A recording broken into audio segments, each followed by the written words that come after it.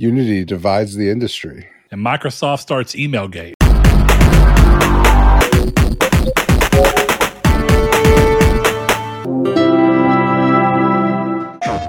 Well, hello and welcome to Triangle Square, the PlayStation Podcast. I'm your host, Brett Beck, and alongside me, as is the case each and every week, most weeks, is, I know, right? Chris, you know you've missed.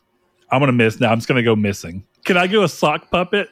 Like, we could do a whole storyline where I've gone missing, and it's just my background, but a sock puppet hand. Hey, man, I'll just do an episode all by myself again. I don't know, man. That felt like someone was behind the camera trying to fucking show you or shoot her. No, for real. Kudos to you for doing an episode by yourself, because that is a tough sell. So, but episode Chris Figs, everybody. 270.5. 270.5. If you ever just want to go back and witness it, it was a interesting time in the history of this show. But Chris, how you doing today, buddy? Oh, just great, Brett. How are you? Well, actually, hold on. Give me just a second, because we have the earliest question we've ever been asked in show history. You ready? This is where I'm going to slot it in earlier than ever.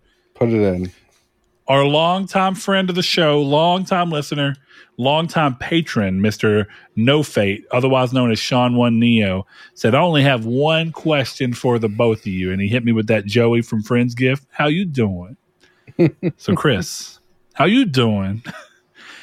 I'm going to choose to take this as him asking how we're doing, but it's equally plausible that he's trying to fuck us.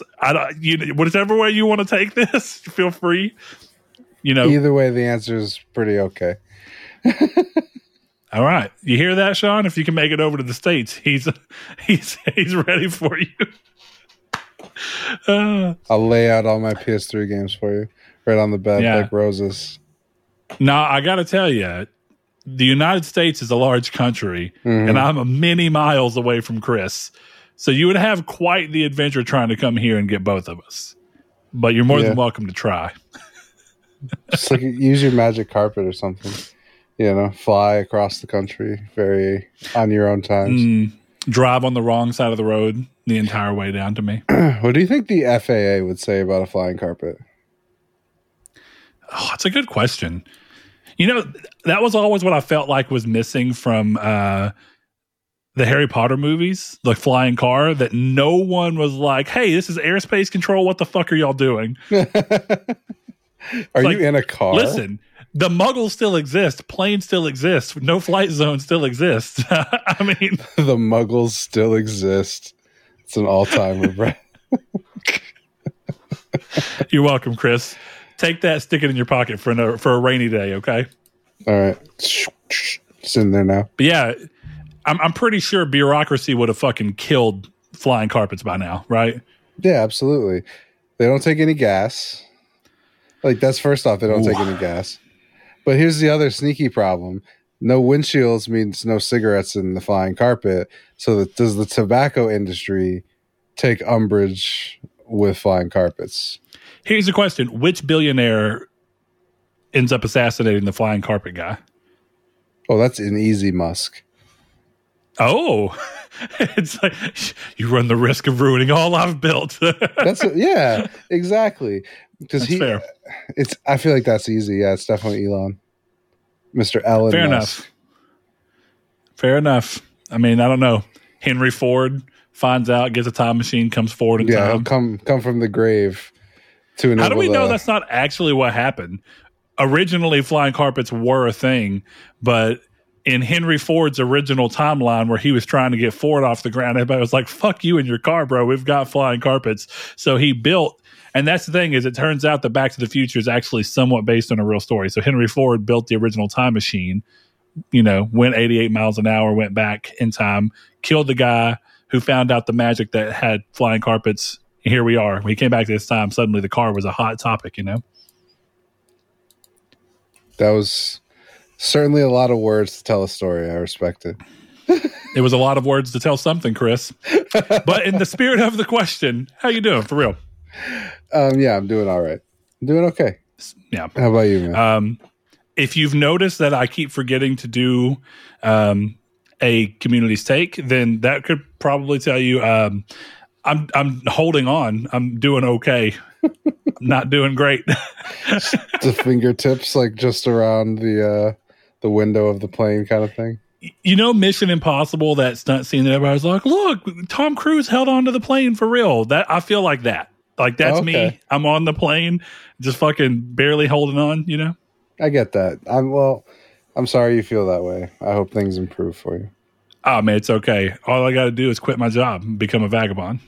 Hey man, we've all thought about it. But it's okay, because if I quit my job, here's the thing: if I quit my job, none of this can happen anymore. So everyone would miss me. That's how I've delusionally fooled myself into staying working. Yeah, but what if you started just doing something that made you more money? Like I've been considering writing children's books and then just having someone on Fiverr do the illustrations and just putting them up on Amazon. There you go. See? Yeah. Now, my plan is that we recently went and watched a local production of Sweeney Todd that was incredible. Are you going to be an actor? Sure. I want to do, because it would be so funny to see in the South, I want to do Guar's Go to Hell or Lust in Space, which are concept albums, as plays, as musical plays in my local area, to see what happens when all these very conservative, very religious people are like, what? I told my wife that I thought they should do that as I was starting my weekly listen. I listen to it multiple times a week, actually, but for the sake of this story, my weekly listen of Beyond Hell from Gwar, and the second song has a part where at the end it talks about how Hitler and Jesus have to merge in the ass. Oh. So, and it creates a new being called Jitler. And I was like, I'm pretty sure how to lose everyone right there. I'm pretty sure. Yeah. Why Jitler? I don't know, you know? Jesus or what would be the opposite for Hitler and Jesus's celebrity crush name, you know? Like Brangelina. What do you wouldn't if you were to ship Hitler and Jesus, right? What would be their celebrity couple name? Wouldn't like Hitless? Maybe. Jitler sounds like a venereal disease. Oh, fair enough. I mean, I don't know if I'd say venereal disease, but it definitely sounds odd. So I don't know, man. I would definitely say venereal disease. So Hitless. So it'd be Jester. Jester's pretty good. It solves everything. I mean, Jitler rolls off the tongue, at least in the context of the song. Jesus, but with an H in the front. Jesus. Yeah. All right. We've stuck on that too long. Guys, if you're new to the show, I guess welcome. You're still here, which says enough about who you are. So wow. Join us as we talk about... Hey, I mean, they're good people, Chris. They're watching us. Doesn't get any better than that. You can tell how much more my daily work life is becoming unhinged the more that I become even more unhinged. You know, it's just, you know, you fall apart along the entire seam, you know. That felt like lyrics, but I can't pinpoint the song. They're not lyrics. Maybe they should be. Chris, are you telling me I should compose a song now probably about my current life situation? Yeah, as long as you finish it. Well, see, here's the thing, Chris. I can finish it, but that doesn't mean you agree with where I finished. I've had that problem too. I know you have, buddy. All right. Chris, today there's a bunch going on, but a lot of it's kind of focused around similar ideas. So we're going to talk about the state of play that recently came out. We're going to talk about all what's going on in the industry with Unity and their dramatic mess. And we're going to get into what has been coming out these past 2 days of a deluge of Microsoft emails that just kind of bust the world open of crazy shit that we didn't know was happening in 2020. But, you know, that's what happened. Go ahead, Chris. What are your faces? What? I just didn't like the words that you just said. I don't know how to explain it. Which ones hit you? Which ones hit you the hardest? I don't. All of them. Microsoft. All of them. Yeah. Microsoft was the big trigger. I was like, yeah. Starfield is an 83. You're going to love one of the questions we received then. But guys, stick around with us. We are going to start the show off 10 minutes in by checking in on what each other have been playing. So, Chris. Yeah, hi. I will defer to you, good sir. What you been playing? It's a lot of Marvel Snap still. Been actually very deep into that. What rank are you? I just hit 83, so I'm doing pretty well. Yep. I haven't played the game, so I have no context for that number, but it sounds impressive. Yeah, well, once you hit 100, that's when you start seeing your like leaderboard rank. So see how that goes. So not good enough. I got you. All right. Yeah, no, facts, absolutely. Yeah, new card came out today, which I'm iffy on. A lot of the big content creators from Marvel Snap don't like the card. But I've plugged it right into my Silver Surfer archetype, and it's working pretty well. I don't know if I'm going to continue with sounds like an evolution. I'm sorry, I had to get that out of my head. What are you talking about? You said Iphion, and it sounds like an evolution. And I figured it out. It's when Eevee evolves into Schrodinger's cat. It's just a box. And you've got to open the box, and it's Iphion because you don't know when you open the box if it is or isn't going to exist. But before you open the box, it's always in a persistent state of existing and not existing. When you open the box, you don't know iffy on Earth or iffy in heaven. Yes, Chris. That's it. That's why. Yeah, that's it. What kind of stone do you think you give it? Stone? Yeah, like what stone do you use to evolve it? Or do you just beat the shit out of it with a rock and put it in the box? An Everstone? I mean, yeah. Okay. That's where I'm going. A quantum stone. That's what's the stones from Marvel? You've been playing Snap. Let's tie that in here. What's the one that deals with the Infinity Stones? Yeah, which one would that be like the Time Stone, I guess, or what would that be? Reality. Definitely a reality stone. Reality stone. There you go. So we'd give it the reality stone. Yeah, works out. The reality stone. Couple other things I've been playing. Baldur's Gate 3, obviously. We had our issues last night, but I've still been playing a lot of it on my own. I'm very close to Act 2. I want to move into Act 2, but I have one more quest in Act 1 that I know about, but it is also too hard for me. So I don't know what I'm going to do. So what do you mean too hard for you? Like you would need to grind more to level up? Yeah. How does this game even work? I was thinking about that when we were playing. Do random encounters really exist? Or can you eventually I didn't think so. So eventually you could technically kill everything and not have any more way to grind, right? Yeah. Well, I think one of the things that I did, as we've talked about this, like I genocided an entire group of people in the beginning of the game. And when you do that and you side with one side, the one side moves to Act 2 because they move on. But then, as I've said, I've killed everyone on the other side. So that whole area is empty. Both areas where there were shopkeepers and potential enemies and all that kind of stuff is gone. So I am struggling with the fact that I don't have any merchants. I am now out of supplies to camp. So as you've seen, but in case someone hasn't played it, when you want a long rest and get a full night's sleep, which is fully restore your health, get all your short rests back, fill your spell slots, you need party supplies. And I don't have any supplies anymore. So I don't know what I'm going to do. I may end up just skipping that quest and going straight into Act 2 because this is getting difficult. That's fair. I mean, I'm also you really playing on the hardest difficulty for the record. Oh, yeah. So you backed yourself into quite the corner. But Brett, we are also playing the hardest difficulty in our co-op session. So like you've been playing it on the same difficulty I have been. I did not know that. Oh yeah, we're playing on the hardest difficulty. That makes way more sense as to why we've been like one hit a few times. I've been like, God. Yeah, no, yeah. Then again, I one hit that dude the other day and smacked him down. I was like, what's going on here? Mm-hmm. Is this the power of Paladin? Yeah, it's funny because before we started the show, I made a new character who is a paladin. He's a paladin half orc named Gregor.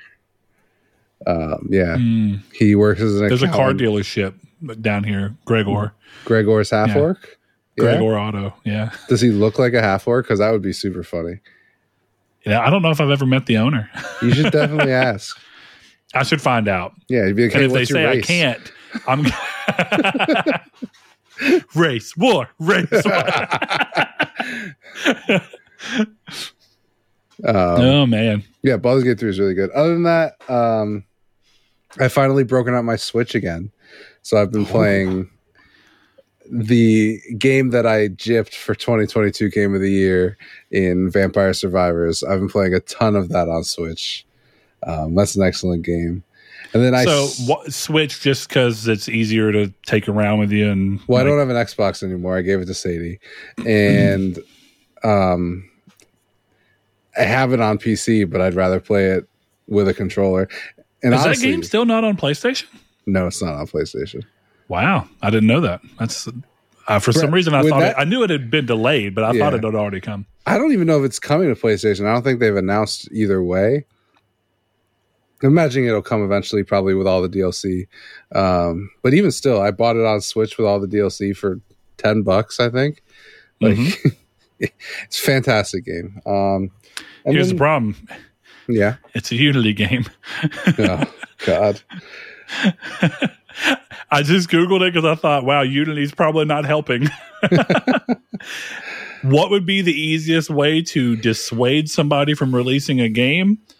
Say, hey, right before you could release on one of the biggest platforms out there, we're going to make it to where every time someone installs the game, you have to pay us a shitload of money.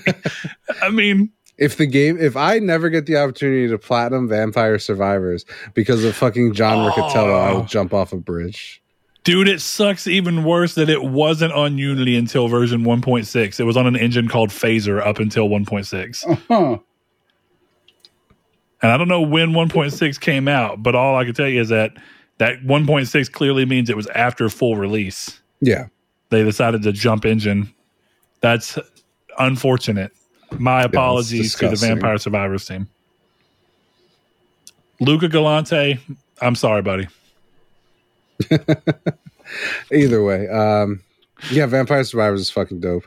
And then I started 2 games, just not played very much, but Super Mario Galaxy. Okay. I started.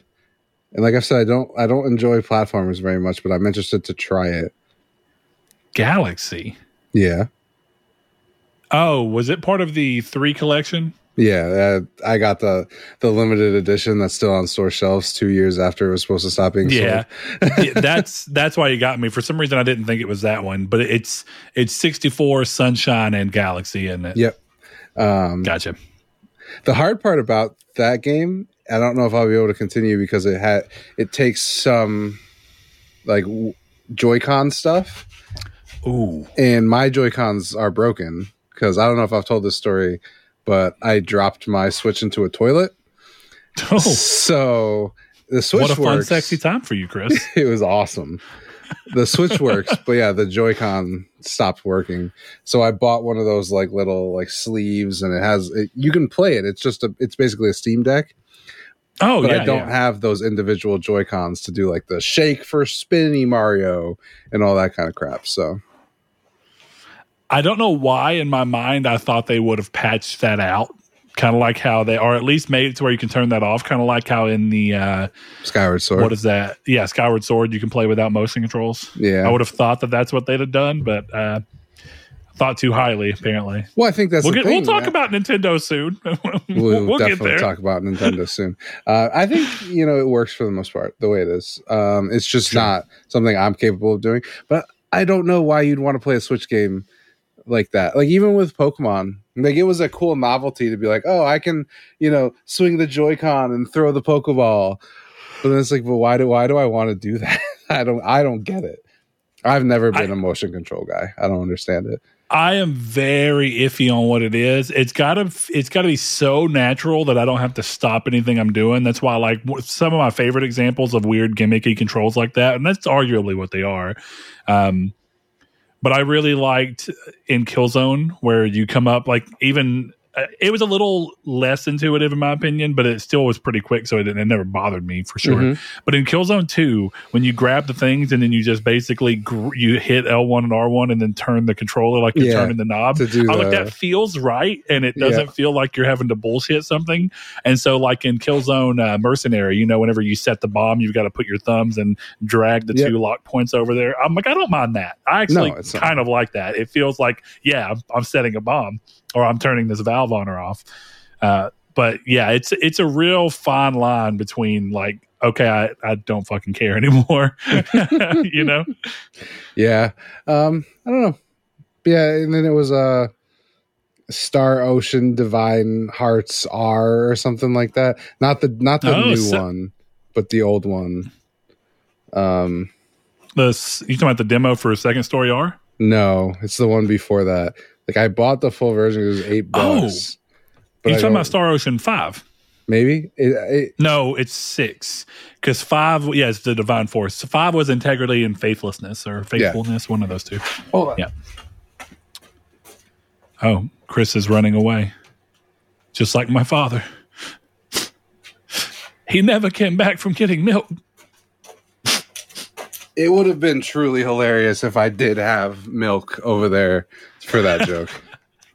All right, we're checking. Good. What's it called? I don't know how to use. Oh, you've been playing it on? Is that game on Switch? Yeah, Star Ocean First Departure R. Oh, you've been playing the remake of the first remake. Yeah, I guess so. I gotcha. It looks really pretty. Yeah, I mean, the new one looks great. I actually didn't know they made the first one as a remake, so that's cool. Well, here's the thing. I'm going to be honest with you. I have it on Switch, and I don't know why, but like it's the same price I got it on Switch for on PSN, and that price was $8.50. And I'm kind of like, I don't want to play it on PS5, but I don't think I'm going to play it in either spot. So it's almost like one of these things of like, why bother? But the new one coming out looks incredible because I think it's taking advantage of the 2D HD that Octopath uses, and it looks so good.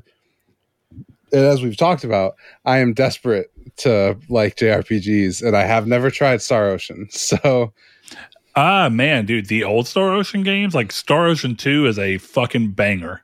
It is a great game. That was my first Star Ocean. 4 is pretty good, and they remastered it.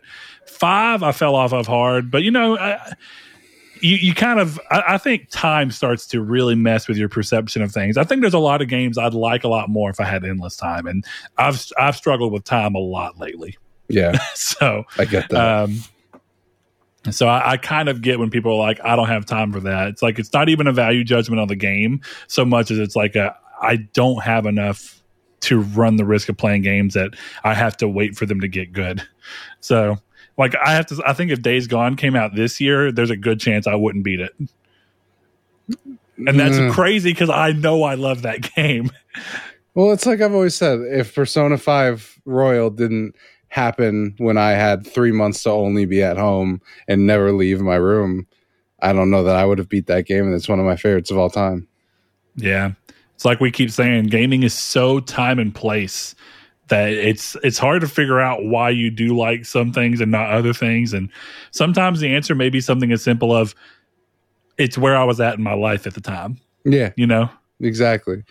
Like maybe the reason I don't like any of the newer, and I think that there's other things about it, but maybe really the reason I don't like any of the newer Tales of games is because the one that I adored so much growing up, and then the most recent, more modern one, Tales of Xillia, I didn't have a kid.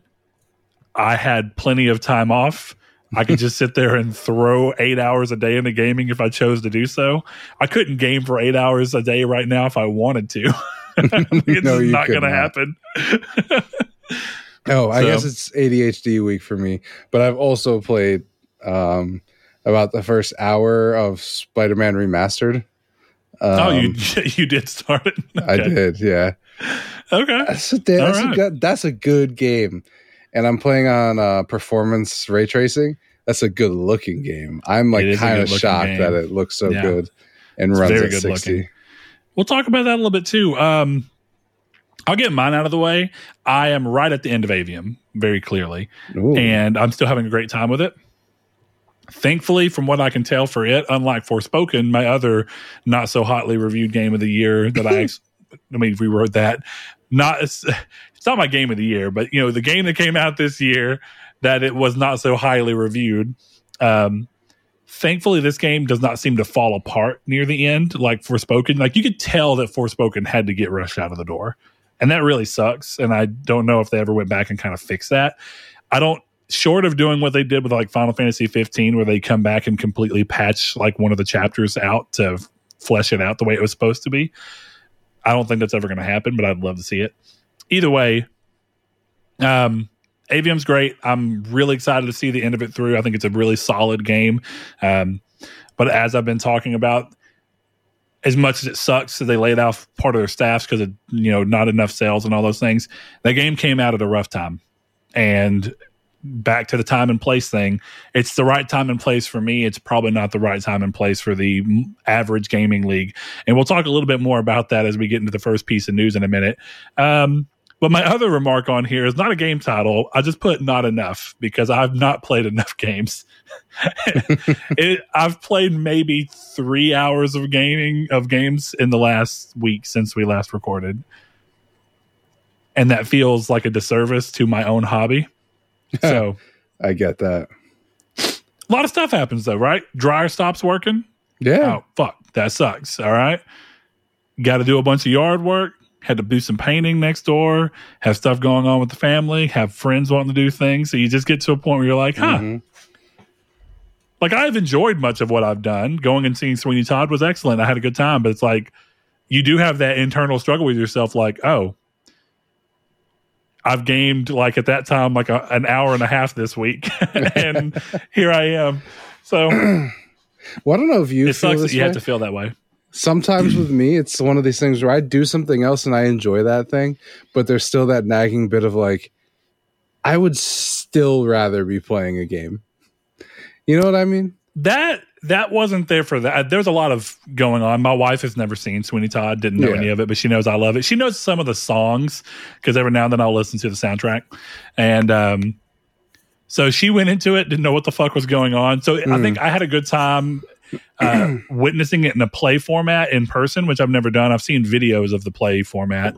So that was really fun. Really being impressed by the level of talent of our local people. Oh yeah, like there were a few standout, notable performances where I was like, God, he really sold it. Like that dude, and there was this girl there was 3 actors in particular. I was like, I am kind of flabbergasted that these are people that just live here, and this is like a side gig for them. Great for them, but it was also just fun being able to kind of see my wife experience it all for the first time. So it was a good time. But yeah, it was more that conversation where it's like, because that was Friday night, so I was like, I know I got to get up tomorrow and finish up painting so that this room is complete. And I thought, damn, painting is very slow and meticulous, and I'm such a meticulous person that I end up taking way longer on painting because I'm like, it's got to look right, it's got to look perfect. And there are certain things I shouldn't do, but yeah, that internal feeling of struggling with your hobbies is an unfortunate one. Yeah. So it's like now I'm going out to like practice bowling. I try and go once a week besides the league that I'm in. And there was a point yesterday where I'm like, dude, I just want to fucking go play Baldur's Gate 3. And I'm not hitting my shots and I'm getting frustrated. And I don't even have the new ball that I got yet. So I need to get in and that get drilled and really practice with that one because that's the one I want to use. But I'm like, fuck that. I'm not even like really enjoying this. I'm like, I'm practicing something, but I want to go see my tiefling mommies and my, devils that are just hot with gigantic yiddies. Like, that's what I want. And the corpses that are strewn about the town that I've murdered. Unlike Bethesda games, the corpses do not stay. Some of them do. Man. Got to give Bethesda credit. Even though I'm pretty sure that even Bethesda games, the corpses don't stay indefinitely. I don't know for sure. I know. I was reading in Starfield, I guess one of the better ways if you run out of storage is that stuff does not disappear. So they're saying the best way is to just go in your ship, drop everything on the ground, and then leave because it does not go away. So your ship is just a giant chest. That's existed forever. I don't know if you remember this, but you could kill your horse in Oblivion and then load him full of shit that you wanted to carry around. And as long as you got Shadowmere, which is the Dark Brotherhood horse, he eventually revives on his own. So you can just load him full of shit. Because once you kill him, you can go to like the loot screen, but you can put stuff into him as part of the loot screen. And then eventually he'll revive and you can just carry around whenever you're where you want to be to deal with it. You just kill him again and pull it all out. It's wild. There's always a way in Bethesda games to do something. Yeah. I'm pretty sure that was the whole impetus for the, what is it, companion system or whatever that Skyrim used. Mm-hmm. Like Lydia. Does it too, so. I think it just came to like we don't want players murdering their horses to carry more around. So we'll just give them someone they can hire to walk around with them. And then Dogmeat could carry a bunch of shit in 4. So, I mean, like they've been carrying that forward for a while. So, but yeah. So no community stake this week, unfortunately. We didn't pose one. I wish we would have. I really wanted to hear people's input, so I guess we'll do it this week. People's inputs and thoughts on the phone gaming and the impact and how you feel about it. Because I think it's fair. One of my buddies, Donovan, reached out and was saying that I was sounding a little obtuse, and that's fair. I mean, I definitely took the question the way I read it, and like Chris said, it is semantics, and I even said in the episode that's true, but it was the semantics of how I read the question, which is immediate impact, and I consider it immediate, like in a 2-year window. I don't see it being enough, but there's a lot of even that train of thought could still be wrong because he gave examples of playing 4 to 5 hours of Pokemon Unite, which I don't think is the same thing. Just to throw that out there. I think there's a big difference between Resident Evil 4 Remake and Pokemon Unite. Go ahead, Chris. What's up? Are you muted?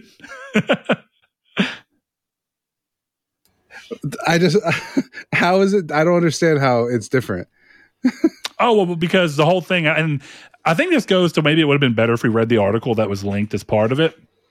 The reason that they're actually talking about Resident Evil 8 and Resident Evil 4 Remake and what those phones can do is like they're talking about ray traced graphics. The chips have got hardware accelerated ray tracing and stuff. And that's why I was harping so much on battery life, because we're talking about the impact of games that don't have nearly as complex lighting and whatnot, definitely not nearly as high resolution. They don't have to be. And then you go to this question of, okay, well, what's the resolution on these games on phone? So there's a lot of questions, but at the end of the day, it comes down to inherent value. Do you value being able to play 5 hours on your phone and you have a lot less of a focus than I do in my day-to-day life of how important your phone is to you without having to plug it back in for the rest of the day? And for people that have inherently different jobs, that may not matter. I'm on the move too much. So it feels like I can never be in a position where I have my phone hooked up for too long. So I worry about battery life. And it's unfair of me to project that onto everyone else, but I still think battery life matters. So let's hear your thoughts. That'll be a community stake this week. I said it last week, and I'm going to say it again, especially after listening back, that you sounded like parents freaking out about rock and roll. Fair enough. With all due love and respect, I listened to that, and I'm like, holy fuck, he's calling Kiss devil music right now. It's insane. Unfortunately, Chris, you were cutting out for reasons that do not make sense to me. I think I understood most of what you said. But yeah, I mean, I didn't think it was that bad, but as to your point, I'm pretty sure most of the parents that were talking to their kids about that probably felt like, hey, it wasn't that bad. So maybe you're right. Exactly. You have to adopt the new things. I don't understand what Riz means, but I have to say I'll tell you this much. I'm not inherently against phone gaming. Here's what I've been thinking about this. And it has nothing to do with you. I just think it's going to be interesting. I get my iPhone 15 Pro Max on Friday. I am going to buy a AAA game on the phone and play it the whole way through just there and see how it feels. I'm very curious. Oh, yeah. Like I'm curious for a lot of things. I might do something like Death Stranding, even though, because like I want to play Mirage on a big screen, and if I'm gonna play more Resident Evil 4, I need to go get my platinum. You know what I mean? So it'll depend on the game, but I do want to see what it's like to prop my phone up and then just go. But I was watching a video. So, question for that: you said prop your phone up. Would you be using a controller or in that? I'm going to try it both ways, but I think controller is the best way, and that's how I've seen it advertised. I think it's the best way, but I have a real question for that, and just your opinion. And right, this can be part of how you feel whenever when you guys are doing community stake, give your thoughts. But I think the bigger and more important question is how playable and how useful is it without having to carry an extra peripheral. Because if the whole point of putting game on your phone is this easy accessibility, the need to carry a controller around if you want that on the go is a little rough. If you're in your house, the controller is a little less of an issue, but then you kind of come back to that same question of why are you choosing to play it on here? But I don't know. Can you, this might be a question that people who want to use this understand. Is there a way to like dock modern phones to a TV that you, outside, like I know Samsung has one for like you. I'm sure there is, dock your but I've Samsung never, and it becomes a computer. I'm sure I've but never. I wonder because like, would that be something that Apple would put out? Like, hey, you dock your iPhone, it does all the processing and everything, but this charges it, and basically you've bought a console and a phone all in one. That's a much better value proposition. You know what I mean? I don't see anything, but I know what you can do on some phones, and like Apple TV. I'm assuming you can do the same thing as you can AirPlay. So who knows how the quality of that is, but you can stream the phone to the TV and then play from the TV. You know, you could do it that way. I don't know how that would work, but I'd wonder about latency, if it would be similar to the problems that you face when you deal with cloud gaming, but who knows? Listen, when I get mine, I'm going to give it a shot. Figure out through time. I'll let you know. You continue doing the old man yelling at clouds thing, and we'll be okay. All right, guys. Well, we're going to go into the first piece of news. And the first piece of news is basically recapping the state of play that just happened. So I think the first and foremost question is, Chris, did you get a chance to watch the state of play, or did you just recap everything? I did actually watch it all. Yeah. Yeah, I watched it right before we recorded because I hadn't up to this point. Oh, really? And I was sitting there about 30 minutes before. I was like, I guess I need to watch the state of play. The only thing I'd actually seen from it was the Final Fantasy VII, which was the finale part. So let's kind of quickly step through it and kind of look. Baby Steps looks interesting, though I don't also know that I understand the game. Like, I was trying to look at it, and like, it's definitely weird. And PlayStation's trying to brag about how they choose, interesting and upcoming partners. So that's it. At first, I was like, "Is this a VR game?" It feels like a VR game, but it's also third person. So, well, it's by that guy. I don't know. Did you ever see that game, Get Up or whatever, with the guy in the bucket and he has the pickaxe and he's climbing? Oh yeah, it's Getting Over guy. It. That's actually what I thought this was. That checks out. I never played that. Way more. I never played it either, but I do know what it is. But from what I understand, it's the same guy. So, interesting. Right. Well, that makes way more sense because I thought this looks like someone trying to create a 3D version of Getting Over It. Yeah. But I didn't know who made Getting Over It, so that checks out. More excitingly for me, I actually thought Ghostbusters Rise of the Ghost Lord looks like an excellent VR project. Like, as soon as it started showing the gameplay and everything, I was like, okay, yes, I get this entirely. Like, this feels so apt for VR. You have VR now, Chris. What was your level of excitement seeing this? Or, I mean, I am a Ghostbusters fan, so that plays into it to a small I'm not a Ghostbusters fan, so I just genuinely just did not care. Just didn't do anything for me. That's wild. It's like all the tools from Phasmophobia, but in a much more playful environment. Because like they were using the little dot, where you can, and then being able to go and trap them. Speaking of which, Phasmo coming to VR soon. Anyway, I thought that looked good. But here's where we can come into the first important thing for you, Chris. Okay. Resident Evil 4 VR mode. The way you will play Resident Evil 4 next, correct? Yes, 100%. That is how I will go after the platinum. So I will VR. Well, first and foremost, looks great, and from what I can tell, it is the whole game playable in VR. right? Mhm. That's what, I mean, that's what it looks like. That's what I can see. Yeah, I was a little worried when they originally said it would have a VR mode. That maybe they didn't know the answer at the time. I've been curious because do you remember they announced it kind of similar to the same time that they announced 8's VR, and they were like fully playable in VR, and then they show 4 remake, and they're like, it'll have a VR mode. What does that mean? Yeah, but I think it looks good. Finally hearing Ada's voice actress in separate ways. I can lament that they've kind of messed up Ada in terms of the way I envisioned her. And it's funny because that's not the voice actress from 2 remake. No, I don't believe so. So very interesting to see them shifting it up and changing it. It was a little weird because you have this character that looks designed to be witty and sexy and snappy. And then you have this, I don't want to say dry, but a kind of stern voice. I don't know. It didn't land for me. Yeah, it didn't land for me, but that was in the context of a trailer. Maybe I'll feel differently in game, but I know that was a point of contention. So finally hearing the voice, I thought, that's a little unfortunate, but could be worse. Now, here's a big turnaround moment for me.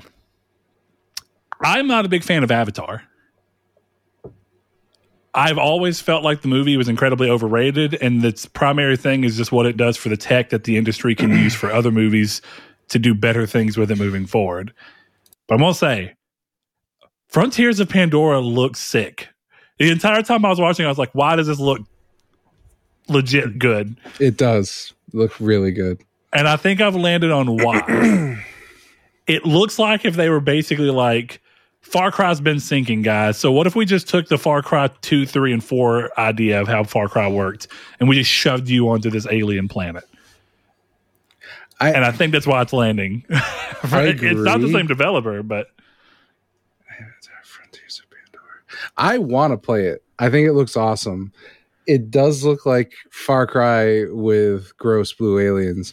But for me, the biggest problem with this game is the gross blue aliens. I don't like looking at them. I don't mind them, but here's the other thing. I think they land much better in video game graphics than they do in live action, or you know what I mean, trying to look live action with your CG. Because I think they're inherently a bit too cartoony. And so when you're trying to show me it on a movie where you're putting them against other realistic like people, it's like, you've compared them. Now I have the slightly uncanny valley. In a game, they look far more fitting. Like, yeah, okay, this style works better in a format that's supposed to play off more cartoony and colorful and vibrant, you know? Yeah. I don't know. For me, putting them in a video game made them uglier. Like, I thought they were ugly in live action, and then you see them in game, and it looks like they look like characters from like the Abe's Odyssey world, and like it just doesn't look good. And even when she was like grabbing guns, and you could see the like gross blue tendrils of her fingers, I'm like, this is disgusting. But game looks fun. I'll probably play it. I debated. I was watching the trailer, and I'm like, should I pick this in the draft? Should I take Frontiers of Pandora? But I don't think I need to. We land on the same problem though, because one of the games shown coming up, actually the next few games shown coming up, when the fuck am I going to have time to play any of this? December for Avatar, which looks surprisingly good. Ghost Runner, October. Yeah, Ghost Runner. Not like there's a bunch of other shit coming out in October. Sorry, Ghost Runner. Bad choice. Then Helldivers 2, also October, if I'm not mistaken. And Helldivers 2 looks okay. It doesn't look like my type. Is it November? It's February, so. Oh, is it? Yeah. Oh, then good. If Helldivers is off, I must have mixed it up. I thought it showed this year too. I thought, damn it, man. But Chris, you get to feel vindicated for a second. Yeah. Do I? Yeah, Helldivers, I think, clearly proves your theory that Sony is willing to do games that fit more of a games as a service idea on PC and console day and date, even when it comes out of their own first party. Yeah. Technically, it's not first party, but it's coming out of PlayStation Studios nonetheless. So yeah, it is a first-party game by a second-party studio, as I was corrected on Twitter about it. I'm it's basically what games like The Order and whatnot are. So yeah, it does look good. I don't necessarily know if it's my type of like. I'm not excited to immediately jump into it, but I could see myself enjoying it if I had the time to spend on it. Yeah, it's the best I can describe it. I'm going probably to pick it up because I know me and one of my friends, we were talking about like he's kind of falling off Destiny with some of the changes they're making, and I haven't played Apex in months. Neither of us have, so it's one of those things where it's like we kind of want a new game to play, and it's either Helldivers or Marathon. Until I find out more about Fair Games and Concord, and if I have any interest. Well, you got in a while. So. You have a while till Marathon, even. Yeah, I mean, I'm hoping that's a next year game, but I doubt it. We'll see. We will see. Ghost Runner 2 looks excellent. I thought that was very good, and Spider-Man 2 looks great. I do feel like. I understand why they're doing it, and I think it's right. But I do have that feeling where, like, you remember whenever they kept showing Deathloop, and people were like, "Okay, we've seen enough Deathloop." Yeah. And I was like, "Well, they're going to have to show it." That's kind of where I'm at with Spider-Man. I'm like, "Okay, I've seen enough Spider-Man," but I understand they need to show it. But it looks great, so yeah, I don't know. I don't have too much to say outside of that. Quickly move to the rest. We got Beyond the Dawn. We've got Star Rail. We've got Foam Stars, Final Fantasy VII Rebirth. So quickly, I continue to be. I feel like Foam Stars is maybe the same thing of I don't understand it. So my brain is just like, who's excited for that? But maybe there really is a market that's excited for this game. Well, here's the thing. What say you, Chris? Everything about Am I shaking my cane at the front yard? No, this is less of that. But I do think everything coming out of, I think it was Gamescom about Foam Stars was like, holy shit, this is actually good. So I'm definitely going to give it a shot. I hope it's not like, it's one of those things where I feel like this game needs to be free to play because I'm not paying for this, but it looks fun enough. Like if it was free to play, I would be like ready to download on day one. But I'm paying for it. That's why I think it's one of those games where free to play, it'll have an audience. If it's paid, that game is dead on the vine. So, all right. What about a middle ground? What about day and date PS Plus? Yeah, I mean that's free for me. So. Yeah. Well, I mean, for the general audience at that point, right? Like, well, you think you can find success in a free-to-play audience? Do you think the middle ground of free-to-play by way of a subscription that you probably already have interest in? Yeah, but at that point, it depends on if we're talking about essential or extra or premium or classic. Yeah, I mean, extra and premium tiers, like bare minimum extra. Yeah. Yeah. I mean, if it's extra, then I think that would help too. But I still think free to play, microtransactions, like that kind of stuff, and then the game is also fun.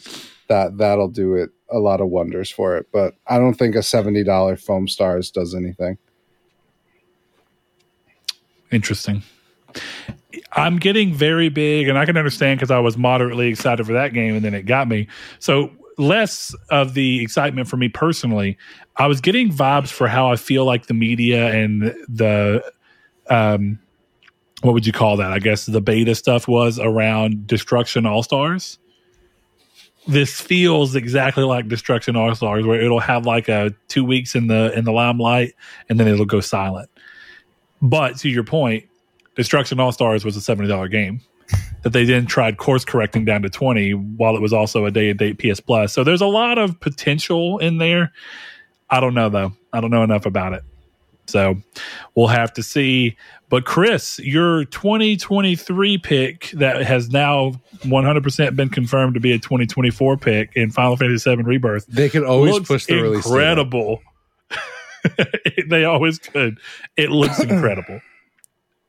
Yeah, it looks like a game. Like great pick, wrong year. You know, that's how I'm feeling for you. Yeah, that was pretty beautiful. I have no opinion on Final Fantasy VII Remake. That's fair. I always thought it was bold you chose it. I know that you chose it strictly off of how the Final Fantasy games have been trending, which is smart. Because I know that you don't have any personal stake in thinking that game, like, it's like you don't think it'll be good or bad. It's just like you said, you're not the JRPG guy. Sadly, no. I am not. You got beat by a house, and you decided that you were done. Final Fantasy VII could have it. So, Chris, I have a question for you. Ask me. I saw a lot of people. Not like super vocally, but after what some people consider to be a lackluster showcase, I heard some people also kind of complain about this state of play. But I'm going to say, I actually thought the state of play was excellent. Even for games I wasn't as interested in, I thought the pacing was pretty well done. I thought it showed a good enough variety of games, and I thought most of what they showed looked pretty good, and it's close enough on the horizon that you're like, okay, cool. It's a good balance and a good mix. The only real complaint I had is I kind of missed the faceless character that just voices over everything. I thought actually bringing a real person in, I was like, this feels weird and I don't like it. That was about it. That. The rest of it, I thought this is a lot closer to what I want. I don't know. How can you complain about this? Like, that's kind of my thing. But they set expectations and then they still showed Spider-Man and Helldivers, like, and every game there looked fun, at least fun. So I don't know if you're mad about this. Like, I'm sorry GTA 6 wasn't there. Like, I don't know what else to tell you. Gonna have to wait. Yeah, we'll have to see how that's gonna end up working out. Yeah, I thought this was good, though. So cool to see it. Love to hear what you guys thought about it. Were you more in the I'm feeling this, I'm vibing this, or did you feel like it's not enough? I think a lot of people just wanted something real heavy hitting after the showcase, but, we kept dealing with that stupid deluge of rumors of, oh, well, there's going to be a second 23 showcase. I'm like, you guys are out of your fucking mind. And who knows, though, there's still more, like, we don't know, but this was a state of play that was supposed to be just about third parties and updates to games we know about. So yeah, it just doesn't seem like the right venue to shoulder those expectations. No, it's a state of play. The showcase was disappointing because it was called a showcase. This is a state of play. This is for updates. And it just felt like a long state of play. Yeah, yeah. Exactly. Yeah, I think I don't know. I just think state of play. I'm kind of in your mind where you said like they set expectations and then they actually exceeded them, because they did not say that there'd be any first party stuff, and then they still chose to show first party stuff. So if anything, they set expectations, met those, and then if you were wanting more, you got more. How can you really be that upset about it? I mean, there's always a way. Pretty sure you're muted, Chris, but you can be upset wherever and whenever you see. So I didn't do that. I don't understand what's happening. Sorry. I don't know. You also sound like a robot about half the time that you're talking. So it's been a fun podcast of trying to watch your lips move and get the information of audio that I am getting and be like, can I make sense of what Chris said? Go. Hopefully it sounds okay, because you sound fine for me. So yeah, I'm looking at your wavelengths and being like, well, those look normal. So maybe it's just what I'm hearing and his computer's recording it right. But that's okay, Chris, because we got another piece of news to talk about. And that is all the wild, fun, sexy times that Unity is having right now in the industry. So earlier in the week, Unity announced a per-install fee that would be applied to games using the engine. Uproar from the development community ensued, with teams from Megacrit to Cult of the Lamb announcing they would either migrate their newly in-development games to a new engine, or, in Cult's case, pull their games entirely. In recent days, Unity has slowly backtracked away from its original intent, sort of. So we will have to see how long it takes for a solution to come about. This has been really weird to watch, because you kind of have that 2 or 3 days of no response, and then suddenly, like, we at Unity have heard you, and we're working to come up with a solution that will meet everyone's needs. And I understand it, because it's really just, we still need more time, but we can't not have anything out. The PR hit's too strong. but we run the risk of also pissing people off with the PR stunt of trying to be like, we hear you, but also go fuck yourself. Like it's kind of weird, but I'm gonna try and look at this from what is a very unfortunate but realistic viewpoint here. A lot of people are immediately getting mad at Unity. I wish I had a better understanding. I know that Unity was open, relative. It was a lot like what Unreal does, where it kind of works with smaller developers, doesn't make them pay unless they hit a certain mark, and then they pay a certain percent. But I also understand that Unity is a business, and they do have a prerogative to make money. So I think that the option they came up with definitely seems like overreach and is not going to garner them any people that are going to enjoy this. And instead, it's going to get them to have people slowly use them less and less. So even if they make more money per game, they're going to make less money in general because less people will be inclined to use them. Okay. But then I go back to the flip side of like, where is the actual reasonable middle ground where Unity can say like, listen, we feel like we need to bring a little more money in, so we have to do something different, while also trying to be an open and reliable place for people who are breaking into the industry to come without breaking the bank or is actively shying them away from it. And there has to be a balance that is reasonable there. But we also, I feel like as a community, both developers and consumers have to be a little willing to be like, well, we understand that you are a business first and foremost. So while all of this sucks, I'm very curious to see what they actually end on, if it's reasonable, and if I consider it to be reasonable, how does everyone else react in tow? I don't know. Yeah, for me, this is hard because I honestly don't have a ton to say because I have no knowledge, right? I don't know how the inner workings of this work, and I don't even understand what they were charging for, because it was saying per install, but they were also saying like 90% of our developers won't see this charge. But then it was like people like Megacrit and Cult of the Lamb being like, oh, we're running. And, you know, I think the instinct is to be like, man, this sucks for devs. But I think it's a problem that we have in general where people see money being charged for things and they don't like it. You know, people don't want to pay for anything. You know, that's just the reality. Like $70 is too much for games when realistically, if we're looking at inflation and we're looking at just game prices in general throughout history, $80 is probably what games should cost.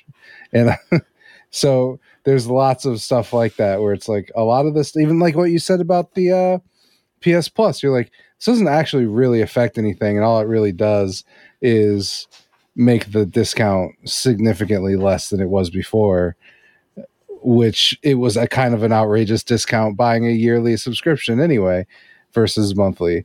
You know, it's all that kind of stuff. And I think people immediately see more money. This is bad, you know? And it's like, stuff like, you know, NBA 2K. And this is a bad example because I do think 2K is egregious. But even people are like, oh, their online mode that is meant for microtransactions costs too much money. It's like, okay, yeah. You know, it'd be like me coming on the show and being like, Marvel Snap is pay to win. It's like, yeah, no shit, it's pay to win. But you don't have to pay to win kind of stuff. You know, it's a lot of like, I want the best result, but I don't want to pay. And I wonder if that's creeping into this where people are freaking out at the immediate charge per install. And we didn't get a whole rollout of this is what you're going to get charged on. And it's really every 5 million installs we charge you 1 cent per install. You know, it could be something where it's like it's totally innocuous, but they didn't market it properly and nobody is giving them a chance to actually try and sell the idea and explain how it's better for Unity. And then there is also just the plain argument that it's a greedy move on Unity's part. And I think there is some egregious stuff, like from what I understood, people who it was retroactive. So any game on Unity, even if it came out 10 years ago, if it's downloaded and installed, you owe a fee. And that's nuts because if Slay the Spire came out on Unity 5 years ago or whatever it was, why would Slay the Spire now be subject to new rules. You know what I mean? That's kind of nuts. But I think if this was from now on, we're doing it this way, and we're willing to talk with developers, and we're willing to make special deals or hey, after you recoup $5 million, we get 10%. Any of these things I think would have been interesting. And for me, the better option is the percentage fee. Kind of, hey, you make 5 million, 10 million bucks off your game. After that, we take a percentage. And that's how we're going to recoup some money. But I think it's a matter of, this is a bad decision. It was kind of crazy. It wasn't messaged properly, but it was also the fact of everyone immediately reacted instead of giving Unity a chance to be like, this is how it's going to help us. This is how it'll help you in the end. And this is the reality for 99% of devs. This is not going to be an issue for you. These are things we didn't get to see because it was an immediate, holy fuck Unity kind of thing. So I'm of multiple minds. I'll say they went a little more in depth in it, right? Like it was supposed to be, and then they didn't backtrack so much as they said that they clarified. So it was supposed to be that, from what I recall, and it could be slightly off, but once you hit a certain threshold, and the threshold is, depending on who you are, it's fairly, giving. But once you hit that threshold, every single time that someone installs a game, you pay a charge. But then they said, well, okay, per device. So if you install a game on your PlayStation 5, but then have to uninstall it to make room for something else, and then you eventually reinstall it, it's like this. It knows that it's been on that system before, and you only get charged for that initial install. But then if you go and you buy a second PS5 and you log into the same account and you install it on there, it charges you for that second PS5. And they talked about like on Steam, right? If you have a computer and you download Cult of the Lamb for say on computer and then uninstall, reinstall it, you still only pay that initial one. But if you go and buy a Steam Deck where your game carries over and you install it, then they make money off of you installing it there that one time. So there's definitely some things where I feel like some of the response has been overblown. And like you said, I do think to some degree there's this, a lot of industries are in this fuck capitalism state of things where it's like it's inherently bad because it's capitalist. And yeah, there's problems with capitalism. There's problems with systems in general. It's kind of no system's perfect. It's why things work the way it works. But I also think everyone can reasonably say, developing something, in this case an engine that people can use to make their own products, is not something that should just be free forever. And for everyone, would you like for someone to go to you and be like, hey, this thing that you spent tons of time and energy and effort on, we want you to just keep it free forever? And I'm not saying that's what everyone wants, but there has to be a balance between there. We talked about how like gaming as an art form and gaming as a business kind of has this eternal dance where they have to, like, there's a line that they're both dancing on, and a toe can step over here and there in favor of the business or in favor of the art, but it can never really cross the line completely, lest it or even cross the line too much, or it falls apart and you get problems. And I think we're in this moment right now where we have to look at this and say, yes, gaming as an art form is incredibly important. We want people to have the ability and platforms in order to tell these stories and do these great things. And we want them to not be penalized heavily for doing so. We want them to be able to make a living. But we also want the people who made the tools that make that possible to make a living. And there has to be a tug of war going on at all times between that. And eventually someone's going to see little ground one way or the other. The hope is that it never ends. I know that sounds weird, but if it ever spills too far in one direction, you're eventually going to get into a problem, right? If you spills too far in favor of art, there's going to be less reason for people to create new tools, and you're going to start seeing things stagnate because there's no new tools to facilitate new games and new ideas easier or better or to a newer group of people or a broader group of people. But if you swing too far into the corporate side of it, you're going to crush the spirit of the people who have ideas and who otherwise might have been open to trying them and building them out. And so the tug of war has to kind of, it's an eternal struggle. It's what it is. Yeah. The gaming, I mean, honestly, this isn't even necessarily about games, I'm about to say, but I think you see it in this industry, especially where it's Nobody's allowed to work more than 40 hours a week. But you're not allowed to use AI to make your games. But games are taking too long. But they're too buggy. But the graphics don't look good. It's not 60 FPS 4K with the potential to run at 122 hertz with ray tracing on and DLSS, and it needs to run on PC, and it needs to run on the Xbox Series S, and it needs to run on the PlayStation Portal, and it needs to run on Steam Deck, and it needs to run on mobile phone now. And also the Switch has a version of it that's downgraded, but we need to make sure it's not downgraded enough that it looks like MK1 so that people don't make fun of it. And if we are going to put out a game for Switch that looks like MK1, okay, now we can't charge $50. But the Switch version took just as long, if not slightly longer, than the PS4 and Xbox versions, because they had to go into the Switch version and then completely tweak the game all the way down to the bare minimum so that it runs on the stinky Switch. But also AI is bad, and we're not allowed to work 40-hour work weeks, and Unity can't charge for the engine. So the gaming industry is in a place where it's like it doesn't make any fucking sense, right? Like you can't do creative stuff for only 40 hours. You can do creative stuff, but it's never going to be as good as if you dedicate all your time to it, right? If I spend just 40 hours a week working on something at my job, it's never going to be perfect, right? And I work in an industry where it's even less important, right? Games are hard to make. They're expensive to make. And they take dedicated people who want to make those things. You know, I know for a fact Neil Druckmann has probably never worked a 40-hour work week in his life. You know, and that's why you get games like that from Naughty Dog. But then it's like, okay, well, you can't do that anymore because some angry wives wrote Letter to Rockstar in the fucking 90s or whatever it was. And that's the thing. There's limits to it. If you never leave work and you're sleeping under your desk, like if that's forced on you by your bosses, that's inappropriate, right? But when someone like Dan Houser goes, yeah, we've been working like 200-hour weeks on this thing because we want it to be awesome and we're choosing to do this. Nobody's forced to work 100 hours, but me and the writing team come in and we work our asses off to make GTA 5 great.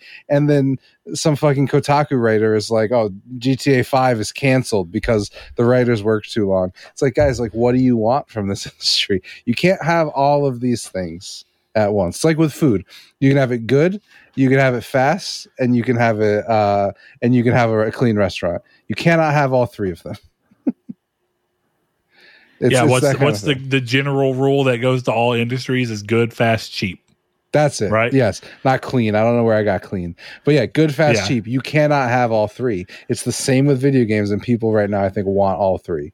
So I do find what Unity is doing egregious, but I do think there's a level of people need to come to a reality of if we want the industry to keep advancing, you're either going to have to accept one of two things. You're going to have to either accept AI to take over some of the small stuff that people are doing at game studios, which, by the way, will cost jobs one way or another, or you have to say no AI, but next time a Rockstar guy's like, we're really excited about this game and we worked 80 hours this week, you don't get to get mad. There's only two options.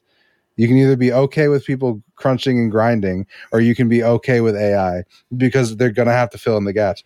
Or every game is going to take as long as from GTA 5 to GTA 6.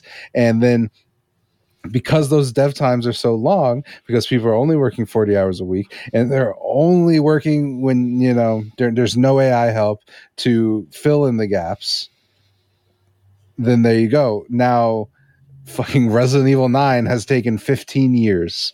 You know what I mean? Bomb Rush Cyberpunk 2 is a 7-year project. So it's an interesting place for the industry to be. It is an interesting place, and you know, you run the risk of sounding overly defending towards one side or the other, and I really don't want it to be that. From me, you know, I won't speak for you, Chris. I'll let you say however you want to word that, but I do think that I do think Unity needs to reevaluate what they're doing, but I think also us consumers who I know are trying to go to bat for these creators that we love. That's what's happening. These people are feeling like, well, I love Cult of the Lamb, and I feel like these people are being wronged. I got to go to bat for these people. And I know that's not a bad thing inherently. All I ask is that we all be willing to compromise, because that's ultimately what this industry is. It's an industry of compromise between the business and the art. And as long as that stays alive and well, we're okay. I mean, we will always have disagreements, and it will always have to happen. But we do have to be sure, and I know a lot of this goes to what we always talk about. We're talking about the loudest of the loud on the internet that do not represent the 90% of the industry or of the actual consumer base. That's fair. But even us loud people, right? The people who are tapped in real hardcore and we have strong opinions, we still have to be willing to go, okay, Unity, we've expressed to you that we think this is too far. What can you come back with that you feel like is good for you and good for the developer? You know, it's better for you and worse for the developer, but by how much? Because, I mean, clearly the reason Unity feels the way they do is they feel like they've given too much leverage to the developers, not enough leverage to themselves. Whether we agree with that ultimately doesn't matter. It's not our engine. And then you have the general thing of Unity can do what they want. And then you have things like where Terraria's, publisher, developer, whatever, Relogic, gave $100,000 to two different engines and has pledged to give them $1,000 a week or a month or whatever moving forward to help do them, because they want other open source, easy to work with engines to be up and about. And that's the answer, right? That's the answer to capitalism. Go and support the thing that is doing what you want to see. But that's it. I mean, that's fine. Go do that. Go Innovation is always the best response. Yeah, it's just learn where to temper your expectations. Because I mean, yelling at Unity for the next month isn't really going to change much for Unity, if we're being honest. It could, and if it does, or you know what I mean, yelling at them is not. But going and getting your favorite developers to switch to an engine that better suits them and better suits their monetary needs, and that you feel like then when you buy their game, you're supporting someone who's not Unity. Bam, that's where the change gets made. That's really what I mean. Your actions will actually speak louder than your internet words. Yeah, exactly. I will say, I don't want to come off as defending companies, but I do think that there's a split in the industry of what we want it to be. If people are willing to wait longer for games to make it so that people don't have to work long hours, that's great. But I do think there's a level of choice, right? Like, imagine I become an author and I'm in here, and then I go to an interview and I was like, yeah, the last year of working on this book, I was doing like 100 hours a week because I was trying to get my ideas out and I really wanted my book to come out really well. So I spent all my time on this just at the finish line. And then some fucking asshole on Twitter goes, oh, he didn't take a break. That's the publisher needs to be sued. It's like, dog, I chose to work on the book. And I think we have to have space for, we want to do this. I'm super happy for every company. We have to leave freedom for... I'm a big proponent of that too. I think you have to leave freedom for the people that want to make that choice. When people are like, well, game developers shouldn't be forced to work overtime. Agreed. Right? Yeah. Absolutely. They shouldn't be forced to. If they choose to, that's fine. And then people go, well, what about when other people choose to? And then that makes them feel like if they don't, then they're not being valued as much. Well, then they're making that decision to once more work overtime. Even if they feel like it's being pressured, they made that decision. Well, here's the harsh reality, right? And it sucks to say, but it is the reality of any industry.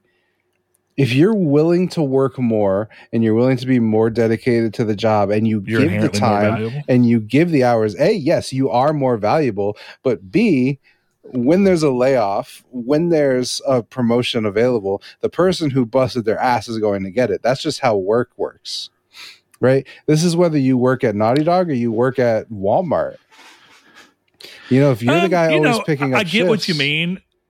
Yeah, I think ideally, now I think we could all say in practice that's not literally always the case, but in theory, that's how it should work.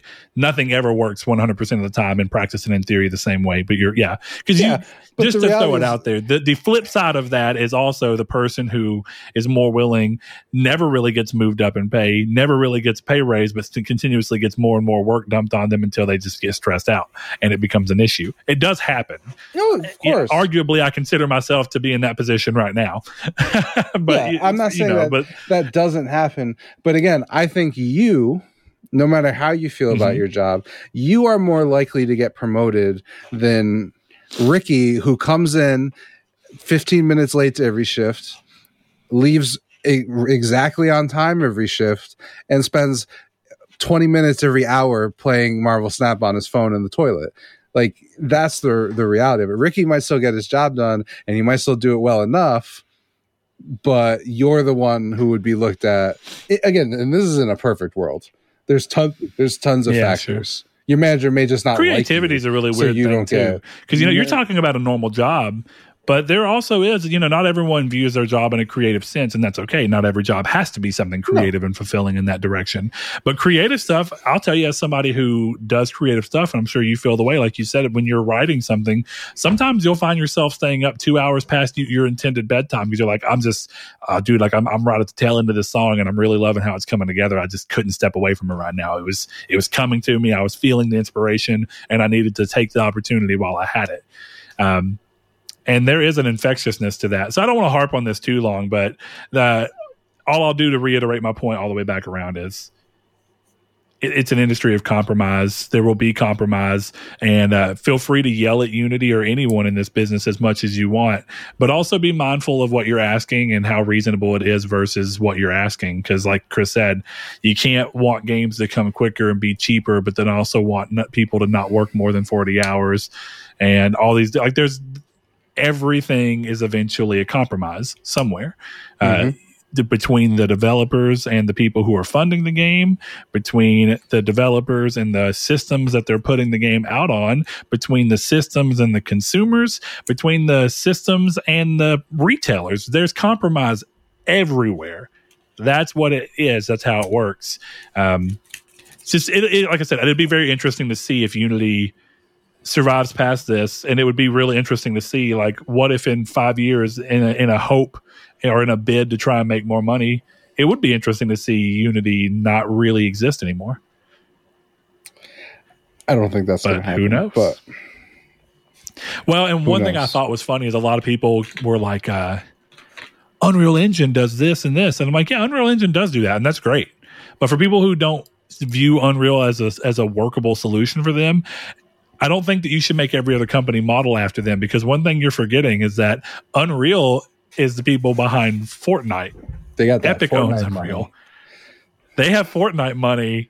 They can kind of be a little more flippant. Well, they can do what Microsoft is doing. Yeah. To get more people to want to use their things, they can be like, yeah, we're going to be even more giving with this thing. And so that more people will hopefully come in and we'll make more money that way because we have the capital to make that sacrifice up front. Maybe Unity doesn't. I don't know enough about their business. I think I'm done with this piece of news. Chris, how you feeling? I feel great. You feel great. All right. Well, then maybe you'll continue to feel great as we move into what has been one of the most interesting things to read upon. And I haven't even read them all because it's very hard to do so. So we're going to pick a few interesting ones out, and we're going to go through questions that are involved with them. So Game Pass Tracker on X is a Twitter user, and they have a big tweet thread that has all these emails and all these different things. So we're going to use them as a way to have everything in one tidy place. And we have, so starting with the highlights, we have full timelines of Xbox's plan from now until 2030. Which I hadn't really seen that. I noticed that most of what's been being talked about seems to be ZeniMax product, but I would love to be wrong in that and that there actually is. But if so, then why have we not heard about Halo or Gears of War or because it was anything besides ZeniMax product? It was Xbox plans, Bethesda games. There we go. Robot Chris is helping us out over there. Xbox trying to buy Nintendo, possibly Warner Brothers, Valve, and more. A lot of this we already knew. We already knew about Warner Brothers. An Xbox handheld that was in some form of R&D. Mid-gen refreshes and next-gen Xbox dates of what they intend to do. A new Xbox controller that is supposed to be coming in. So there's a bunch to start on. But one of the things that's been getting a lot of attention has been Phil Spencer's emails in regard to Nintendo. And I'm going to bring it up because I do think it's very interesting to see how this has kind of gone down. Part of that has been right back to what we were just talking about.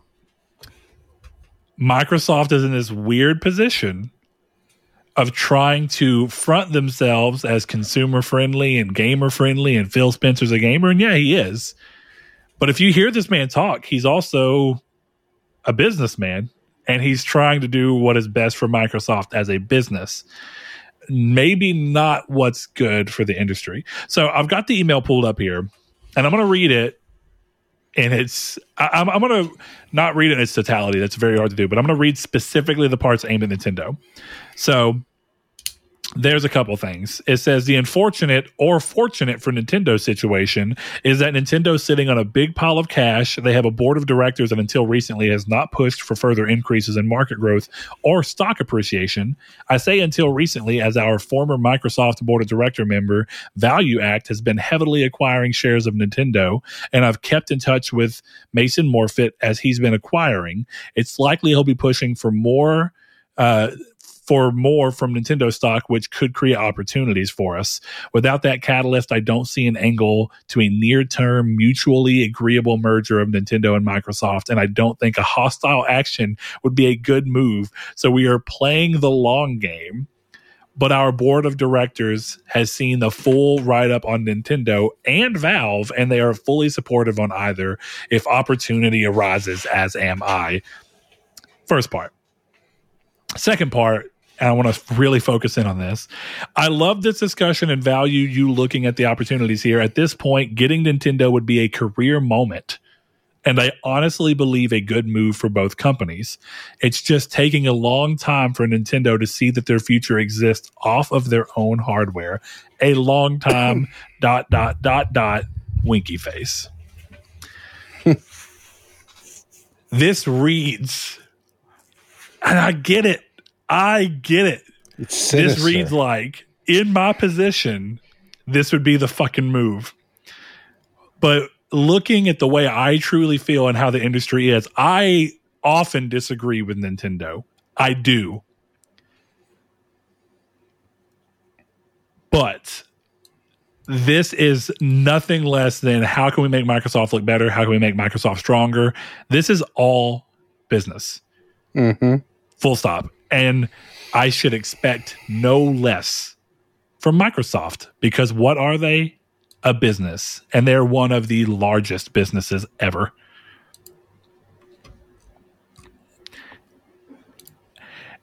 We have a question around this, but Chris, do you want to take a second? Is there anything just about what we just read that kind of sticks out to you that you see as noteworthy, is the word I will choose to use? This may be feeding the fanboy war, but I think this proves beyond any shadow of a doubt that Microsoft and Phil Spencer have no faith in themselves to make games. And the fact that they feel like they need to acquire Nintendo and Valve, and again, there's a level of between these things, because I think I would be like, I would be hyped if any company bought them, right?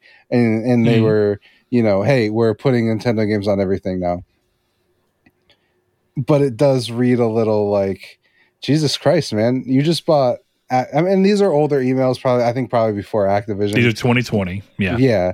So you're looking at buying Nintendo, Bethesda, and Warner Brothers, and Valve, on top of everything else you're buying. It's like you have no faith in the studios that you have. That's how it reads. Like, why do you need these things? See, this is where I think it's funny and where I'll push back against you a little bit. I get what you mean, and I get where you're coming from, and I get from a gamer standpoint why that's something that pops into your mind. But I'm going to tell you something crazy right now. A company that just wants to make money and strong arm their position into making money by any means necessary have never cared about the games. They only care about the games that they can make insofar as they further their goal of making more and more money. So yes, you're right that they see the value of going after these other places because they've traditionally made money from games in a better fashion than Microsoft has managed to do more consistently, at least. Nintendo is kind of an interesting one. There's plenty to talk about with how Nintendo works and how Nintendo's monetization and money and how they were pre-Switch versus how they are post-Switch. There's a bunch to go over through there, most of which we probably won't even touch on.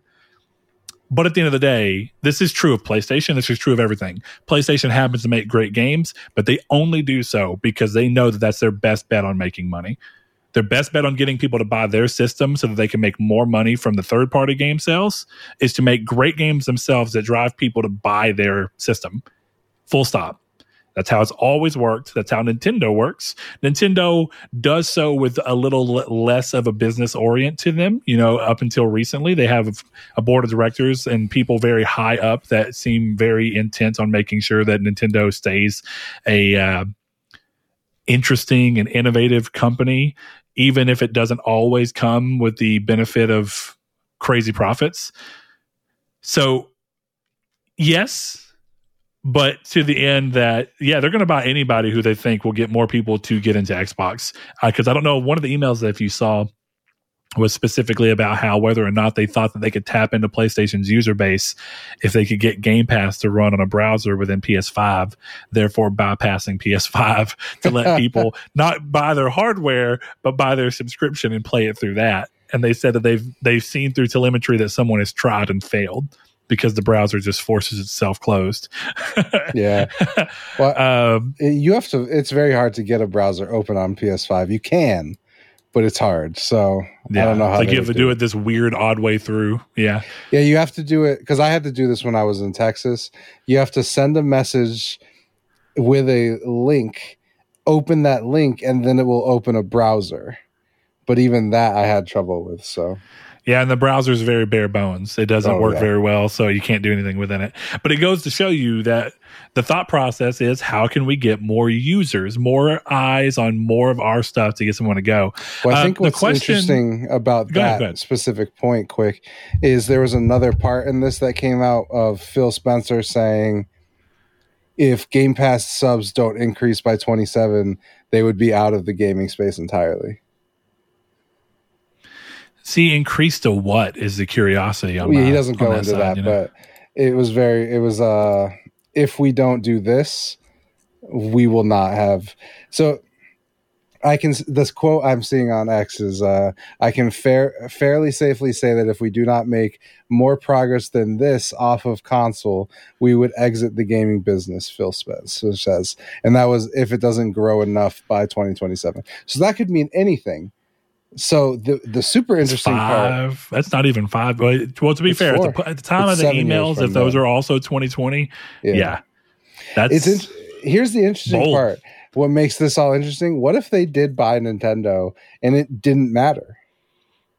And then it's like, okay, which brings us to the crux of the question. Sony buys everything because they flash sale like THQ did, right? Like, is that Jim Ryan's big play? Is he knows Game Pass won't grow, so he's like, "You guys are going to quit soon. I'm going to have everything for cheap."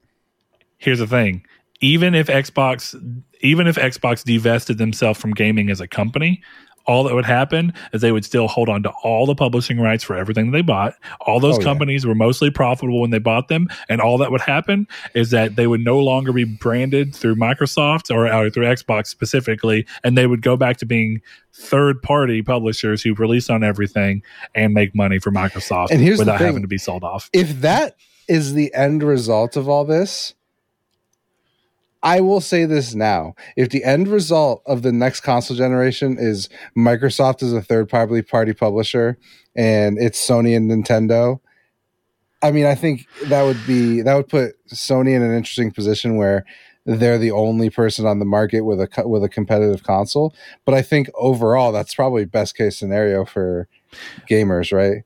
The vast I don't majority. know, because I think the problem that you run into is that now Sony doesn't have anybody pushing them on the tech front, on the exclusive front. And so I think to a degree, depending on who you are, you could view it as a hit, because Sony may not make a console that's as technologically advanced. Sony may not make a God of War 2018 and do a huge risk if they don't have to go, well, we can't even slide a little bit. We can't cede any ground to Xbox. You know what I mean? Hold on, like though. that competition's real healthy.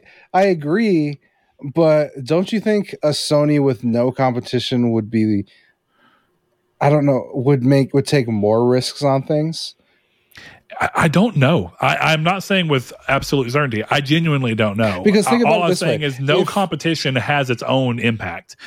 True. But if you're looking at in all industry, if Sony's looking at Days Gone internally and they're like, if we made a Days Gone 2 and it's only an 80 and that doesn't put us in a position to continue being the marquee place for quality games, but then there's no Xbox to compete with them in that sense. And then it's okay, well, Days Gone 2 is trending at an 80, and that's okay with us because, we're not going to be trounced by ReCore 3 or whatever game that Microsoft puts out to kind of compete with Days Gone. And I agree with you in the end. Competition is very important. We saw this with Madden and 2K with football. Like, it is important. I'm not trying to downplay that. But if Microsoft is still making great games and Sony is still making great consoles, I guess the question for me is, why would any of that change? And it's a good question. And lazy, but you also you can't leave the door open. I have a tangential thing that I don't want to move away too far from the question that's gotten asked to us, but I have a tangential question real quick that ties into that. If Microsoft were to leave, do you think for the first time in over 20 years, we would see a real big player hit the console space and actually make big ground in the console space? Or do you think the boat for that is gone? Do you think that it becomes PC is suddenly PlayStation's real competitor as PC continues to find ways for people to play it in a more traditional sense, like Steam Deck? I think we are at a point where PC is the natural competitor. I think PC is a natural competitor now. It's just a natural competitor to Xbox and Sony. I think the window will open because it will have to, right? And I think the most interesting thing that could happen is, you're right. Microsoft could just be like, we're out. We're going to keep it. Bethesda's going to be Bethesda, and we're folding everything into Bethesda and ZeniMax, and they're just going to put out games for us, and that's what we do. But there's no Xbox anymore. It's just this. What I wouldn't be surprised by is a company like Google or Apple or Samsung or any of these companies being like, oh, okay, you guys are out. How about you give us some of these as exclusives and we'll make a console. Then Xbox gets the risk. They can still kind of shove it to Sony. And then there is still that competition. I think what Xbox leaving only opens the door for someone else. Yeah, I agree. And that's where I think it's kind of interesting because one of the weirdest things about Xbox entering the gaming space the entire way through is that Microsoft is not a hardware company. They never have been. Right. They are a software company. And I almost feel like you can see the difference in that for the fact that I'm not trashing their hardware, but point being, it was a very big risk for them to come into an industry where they would suddenly have to deal with hardware when they don't traditionally have that basis to them. Sony was a hardware company. You know what I mean? Yeah. And Nintendo was a hardware company already putting things in a gaming fashion, but there was hardware within gaming, and they were able to move that up into a very, what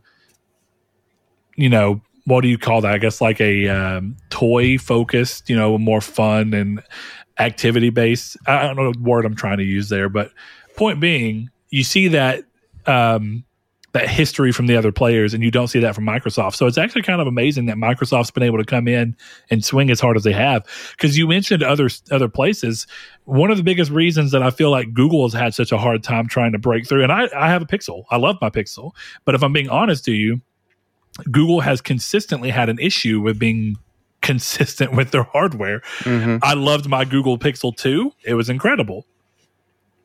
I did not like any of the Pixels up until the 6 again, and they all had massive problems because Google's not a hardware company. What did we see come down when they tried to do Stadia?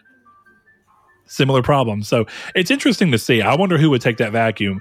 But Chris, let's go back to the idea of Nintendo real quick. And Rude Days 93, one of our longtime listeners, patrons, he says, gonna piss some people off with this one, but let's enter the Y&B Xbox podcast. Clearly, there's a laundry list of negatives if Microsoft bought Nintendo. But for shits and giggles, how about listing the positives?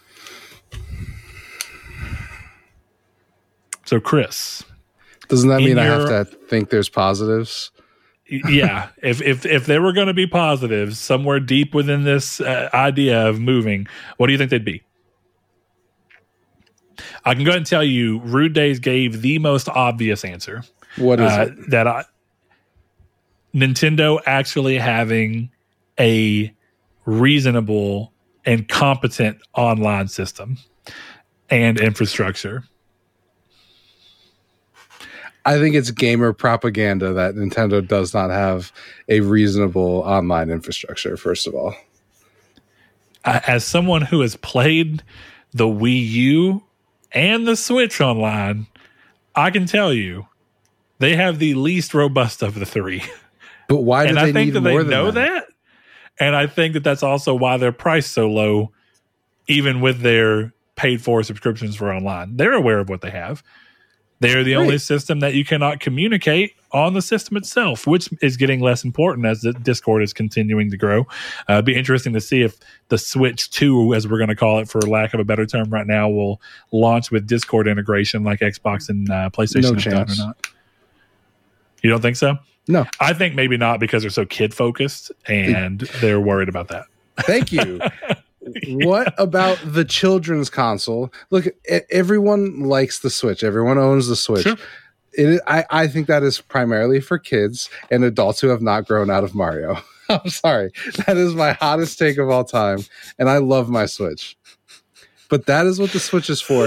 Why do they need a crazy online system? What, so you can play Splatoon? Who've not grown out of Pokemon, thank you. I haven't grown out of Pokemon either, so it's not an insult. But Smash is actually the game that I go to. Smash on Wii U and Smash Smash community on... has their own problems, so I'm not going to touch that. So, but do you understand what I'm saying? Like, there's no reason for a Nintendo console to have an Xbox Live and PSN style online. You can play the games online; they work, but the console and the games are not built for online interactions where you're in a Call of Duty lobby hearing the N-word over and over again. This is a console that it is a children's console. Okay, adults love Star Wars, and those are children's fairy tales. All right, adults can love things for children. That is okay. You're allowed to do that. But you have to look at yourself and go, this is a console that the primary user base is kids. Why do they need an Xbox Live or PlayStation Network level system? And fuck everything else you're saying. It is the cheapest one, and it has the best online library, subscription-based library of all three of them. Okay? It does. I don't even like Ocarina of Time, and I can tell you that for $50 a year to get Ocarina of Time and Twilight Princess available for as long as you have the subscription, that is a better value than anything I've ever gotten out of PlayStation Plus and Game Pass. Okay, there is no logical reason for that to be necessary. I would be willing to bet Microsoft buys them and they have a dual. There's the Switch and here's the Xbox. And guess what? We're not touching the Switch online because Nintendo is a kids company. Nintendo, for all their flaws, spend far too much time attempting to protect the kids on their system. That sounded really bad, but they do a lot of what they do is to protect kids on their system. That's why they don't have shit like Roblox, right? We said it on the last episode. It's not there because Nintendo is protecting the kids there. So there's absolutely no shot that a better online system is coming. It would come to a Switch. I don't think even if Microsoft owned them, they would change it. Because that's not what the console's for. Let's take a step back, because what I would say is I would almost agree with this assertion, and I kind of still do, but less in the online interaction situation and more about how your account's set up and how it's carried forward. If it wouldn't have been for the fact that the Switch finally did give you an account that all your purchases tied to that you can carry from system to system by just logging in, I would say that that's why they're still behind. Because the Wii U and the 3DS, both well after the PlayStation 3 and Xbox 360 kind of set the precedent on how online accounts work and how your purchases on them go. That would have been the big thing. Now that Nintendo have at least mostly solve that problem internally, the impetus to do something more is severely lessened. So I'll give you that. We've moved very far away from the question, but it's funny going back to what you were saying about the way that Nintendo is. I would say Nintendo is not necessarily for kids so much as it's kid friendly. I'd say that kids fall under the category I'm about to give. The Switch is like what iPhone is for cell phones. For people who aren't incredibly tech savvy, but just want something that's relatively easy to pick up, play, and put down, that's what the Switch is. And kids fall into that category. They don't have to know how to do much in order to pick this thing up that doesn't have a lot of other stuff in the way, and you go. And then PC is like Android. And then in the middle of that, Xbox and PlayStation or Samsung, where they're like a specific version of PC architecture. And they try and support it with their own, we have the Samsung store, and we have the Samsung VR, and we have the you know what I mean? Like they try and have their own things. So that's how I view the games industry when you compare it against something that's a little more broad, like the phone industry. Going back to the question, I don't know what could be a positive outside of maybe a better infrastructure for online. So not like Chris is talking about with online play, even though that is something. I still mean more account understanding, the ability to game share by having multiples and owning. And I don't know where that's at on Switch right now, but I know it didn't start well. But I think, like Chris said, Microsoft and Nintendo feel like the polar opposites company-wise. Like Nintendo is so focused in its niche, and Microsoft is so focused on trying to serve everybody that's almost like they're inherently different from each other. So I don't know. Nintendo has a crap ton of money, so they don't necessarily need the money that Microsoft would give them. Yeah. So I don't know. I don't see what else does Microsoft do that them buying Nintendo? Well, because reading the email, them buying Nintendo inherently means that Nintendo consoles are gone, right? You would think. Because his wording is that their future exists off of their hardware. I actually don't disagree with that part. He might not be wrong. I mean, but here's the other thing. It didn't work that well for Sega. I mean, Sega's at least still around. But I think people thought that was an obvious choice for Sega. And yeah, but I don't think Sega would be around if we were on the Dreamcast 2. I think that there would be no They would company. have literally went under. So their future is off console. It's just not a very successful console future, right? Yeah, maybe. I see no benefit. But I think that wording sounds like Microsoft wants to buy it and get rid of the hardware, right? So I would agree. The benefits can't be on the hardware level. They have to be strictly on the software level, right? Yeah. I think this is the thing, and this is the reality of it, in my opinion, is there is no benefit for Nintendo for this. Only benefit for Microsoft, which is why if you read the email, Phil Spencer is like, I'd like to avoid a hostile takeover if I could.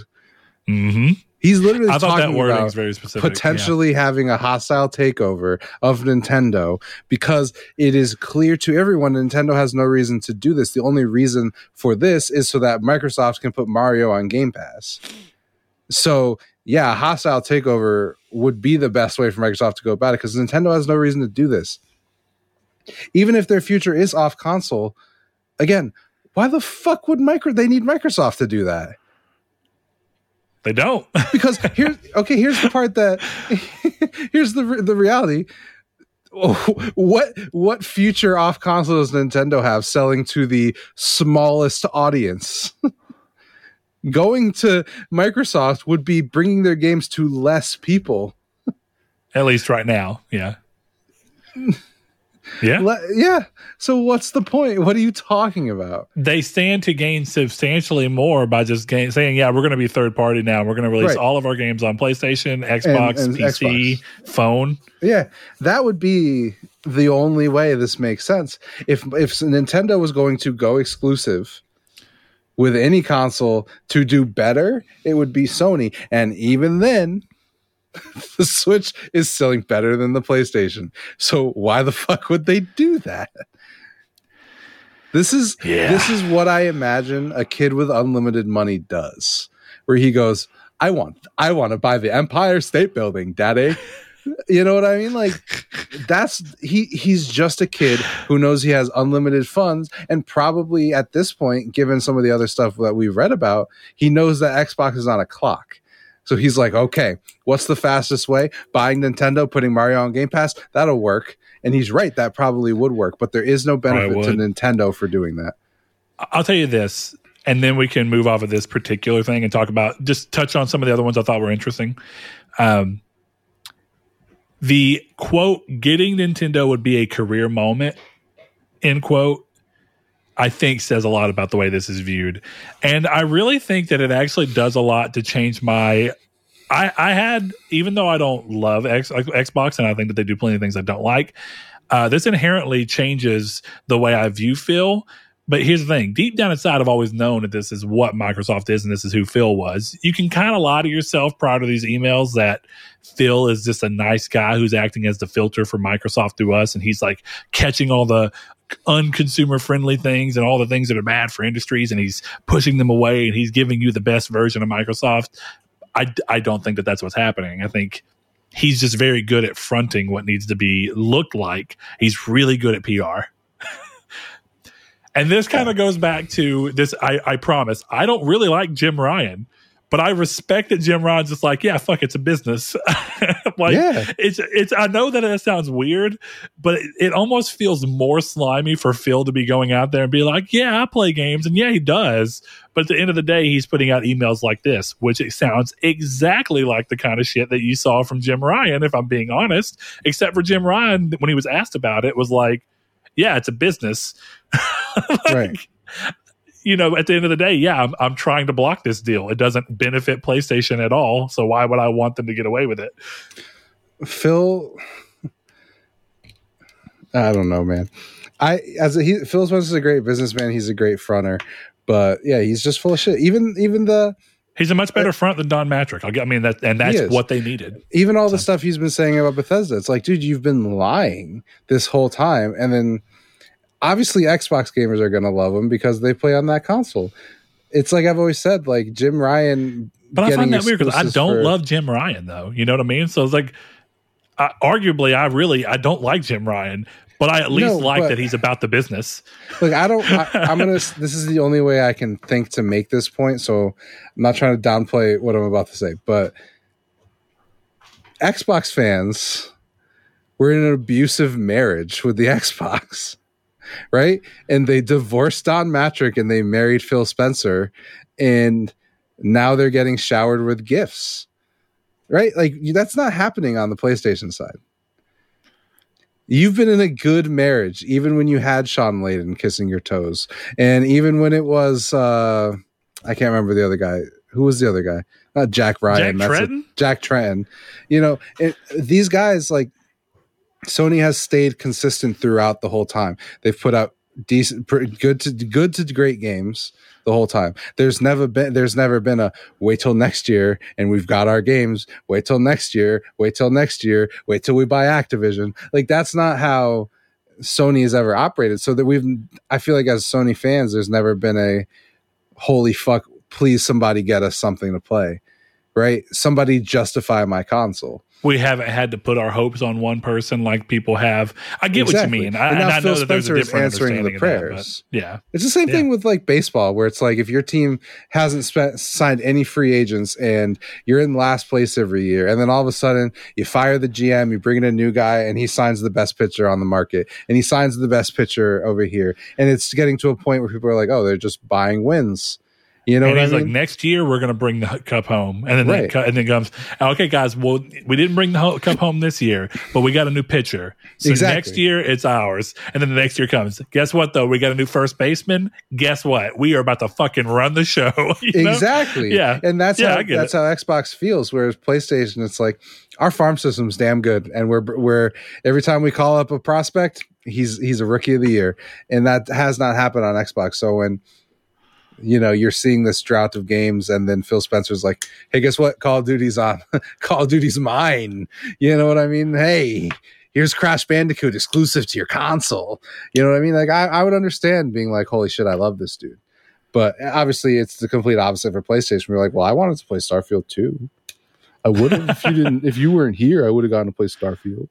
So it's funny seeing how it bounces around. Well, in the effort of talking about things where it's looking like they're trying to borrow or learn from each other, one of the things I thought was interesting was the talk of this next Xbox controller called Seabal coming in May 24. At least that's what it was planned as all these years ago, where it was going to use all of the DualSense functionality like haptic feedback and all these different things, trigger stops, or the adaptive triggers.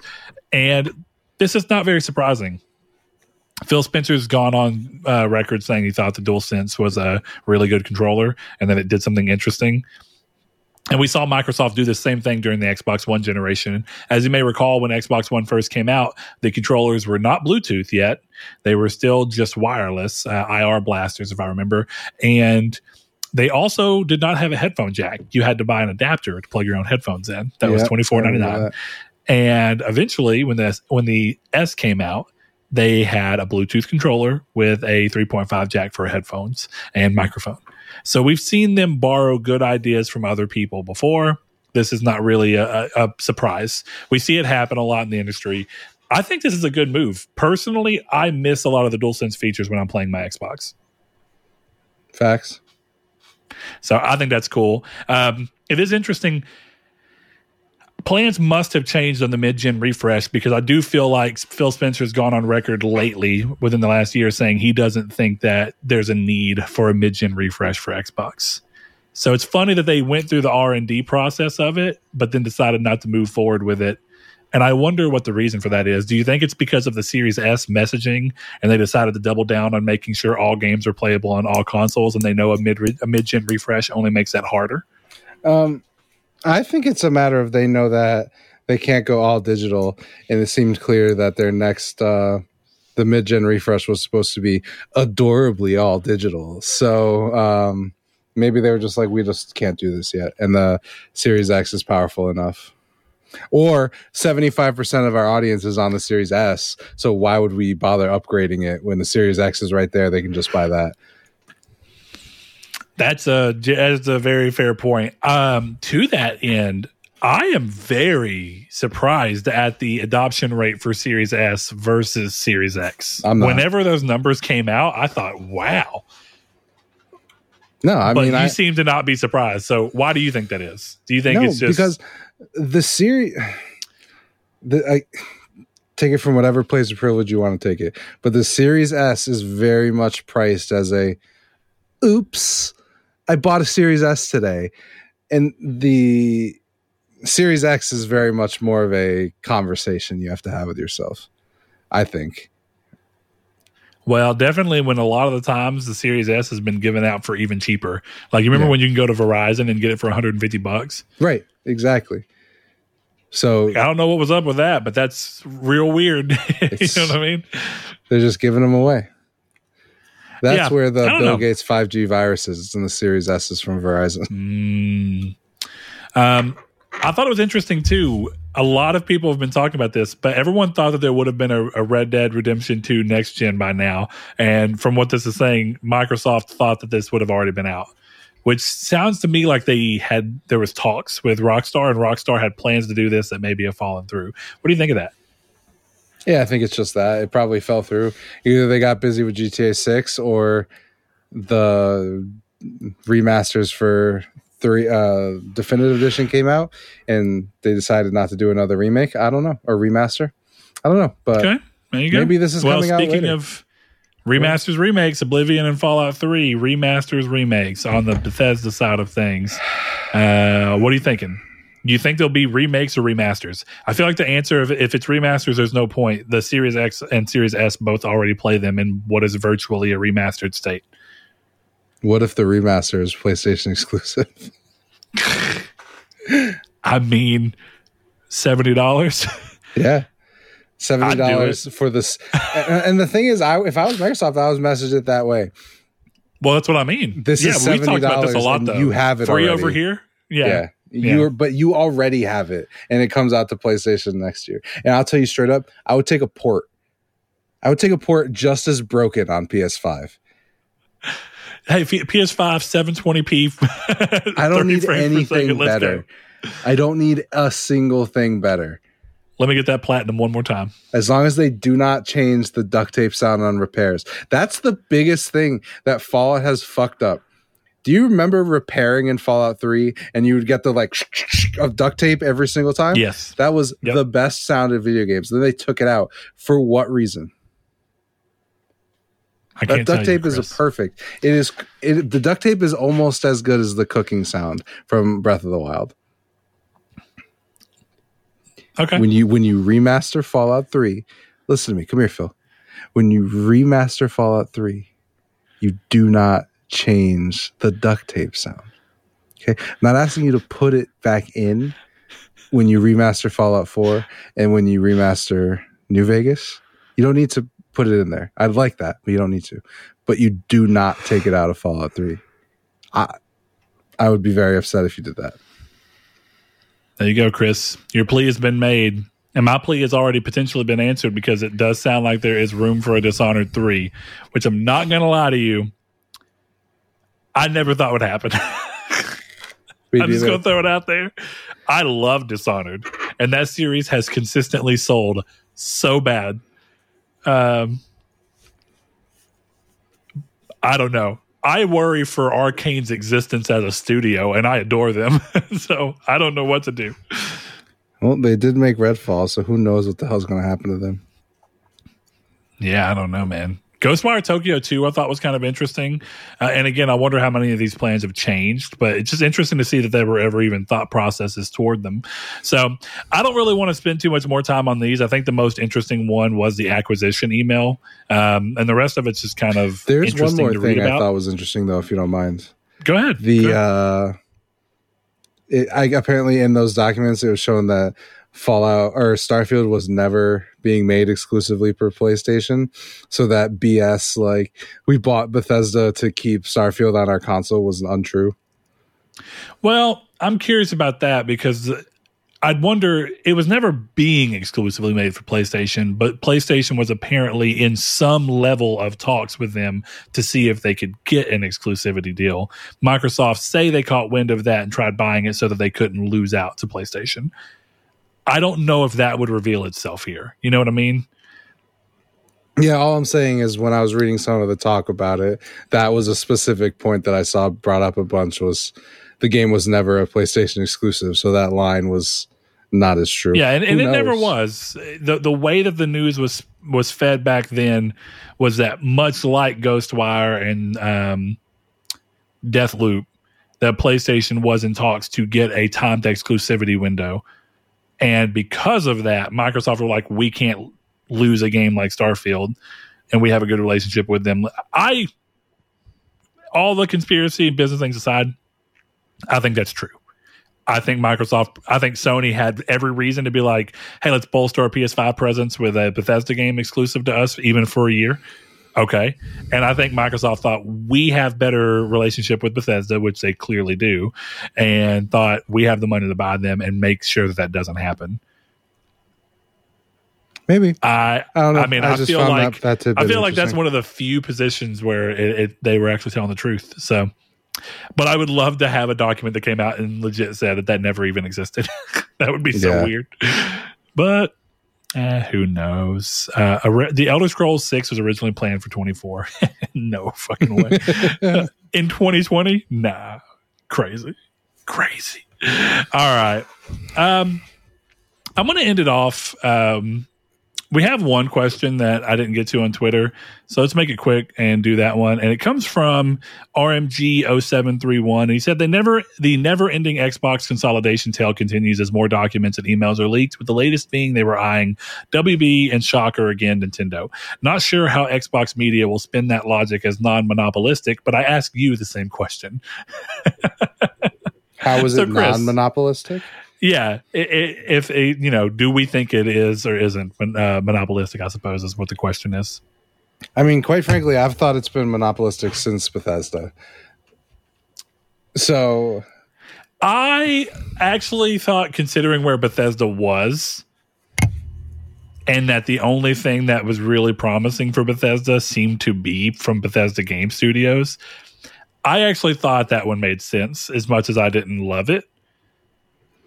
For the me, moment they announced Activision, though, I was like, "Oh, okay, that's a big fucking step." I've just always like, felt what that if we bought publishers- 5? What if we bought 7 Bethesdas at once? That's basically what they said. Yeah, I've just always felt that publishers and studios, like publishers to me, has always felt monopolistic. Whether it is by the letter of the law or not, it's felt that way to me. So, well, it has the same thing you were talking about, right? Like it takes away competition from the open market. Right.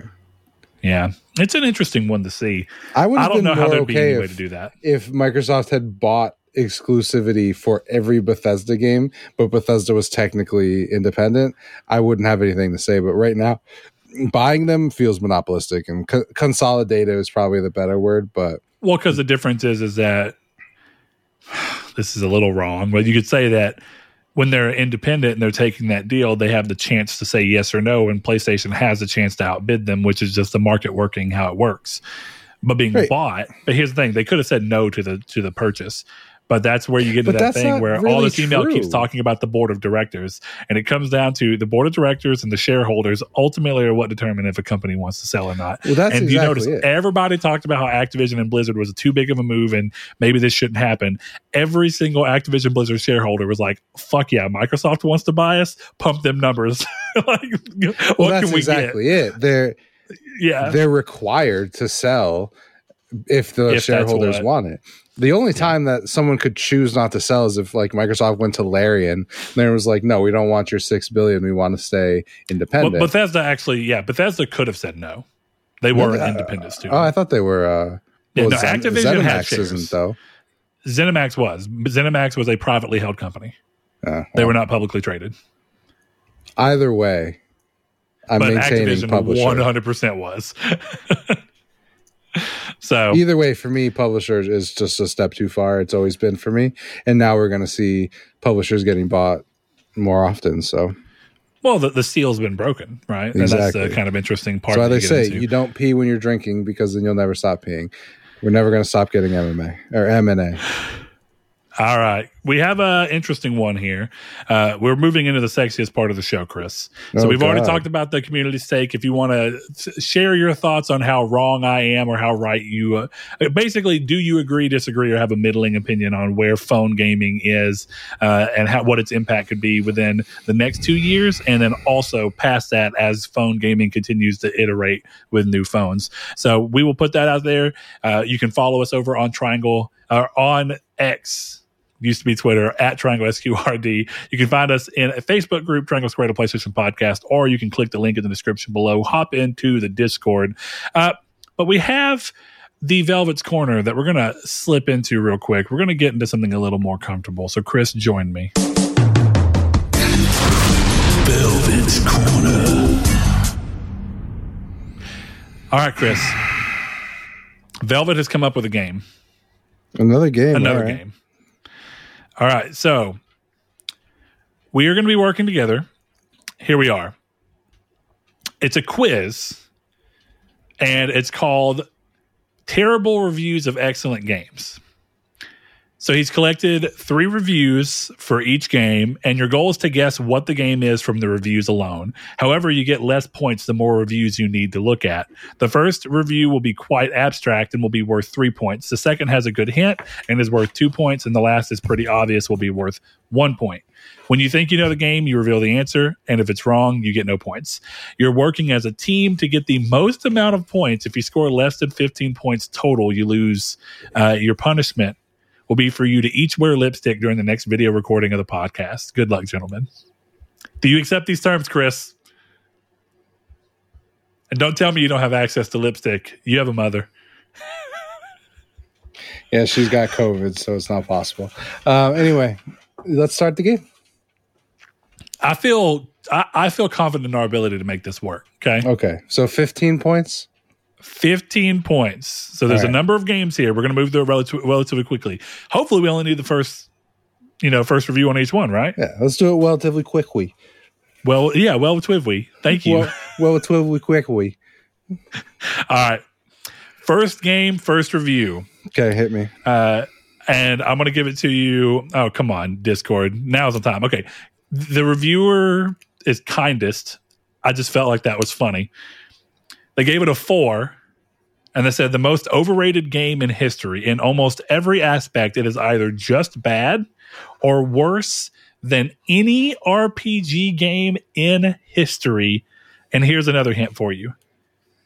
The review hit August 11th of this year. This year. Now, that could be a red herring because you can review a game at any point in time. User review.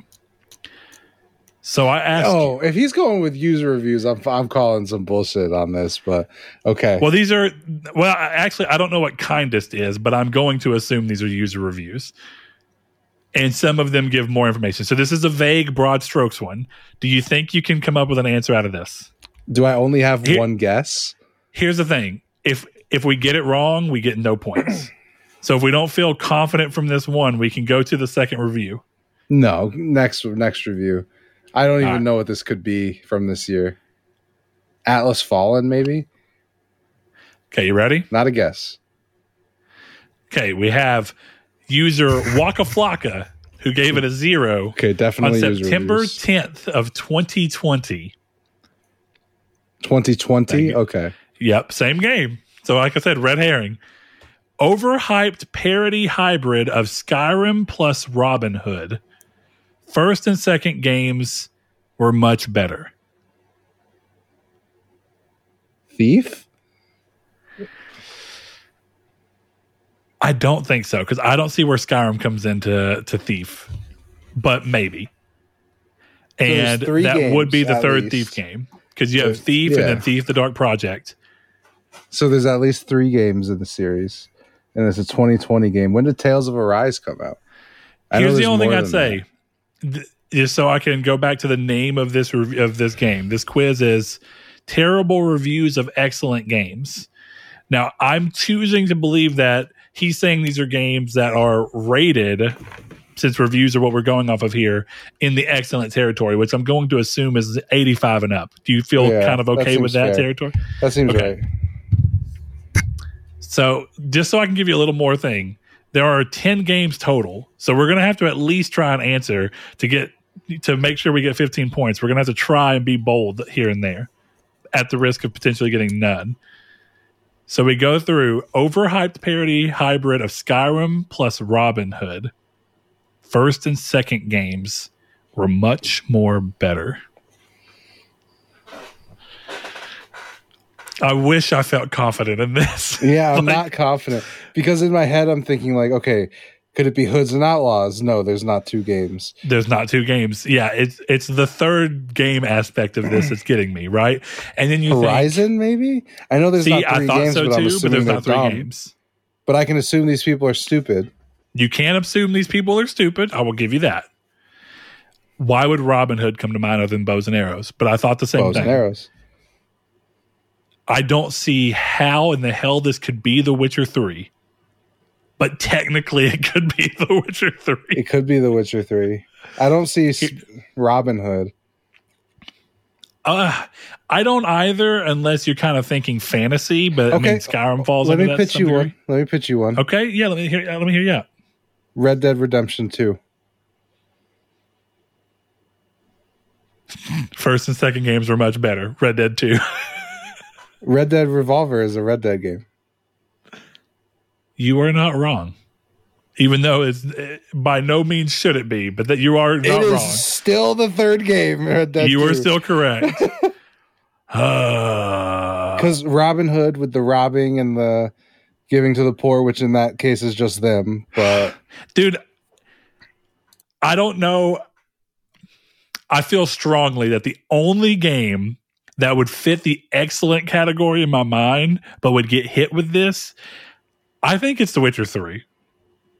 And the fact that it hit in 2020 makes me think that this might have been review bombing in response to Cyberpunk's launch. And so Witcher 3 got hit by people hitting it with stupid reviews. I'm willing to go with you on Witcher 3, but that doesn't feel right. Because there's a 2023 review of it that we read. You are right. Do you feel locked in with me? Can I reveal the answer? Or do you want to take the risk to get 2 points? Or do you want to do the final review and get 1 point? I want the final because I'm not confident in Witcher 3, but I'm willing to take the risk. Chris, I asked that you trust me. All right, I trust you. Okay.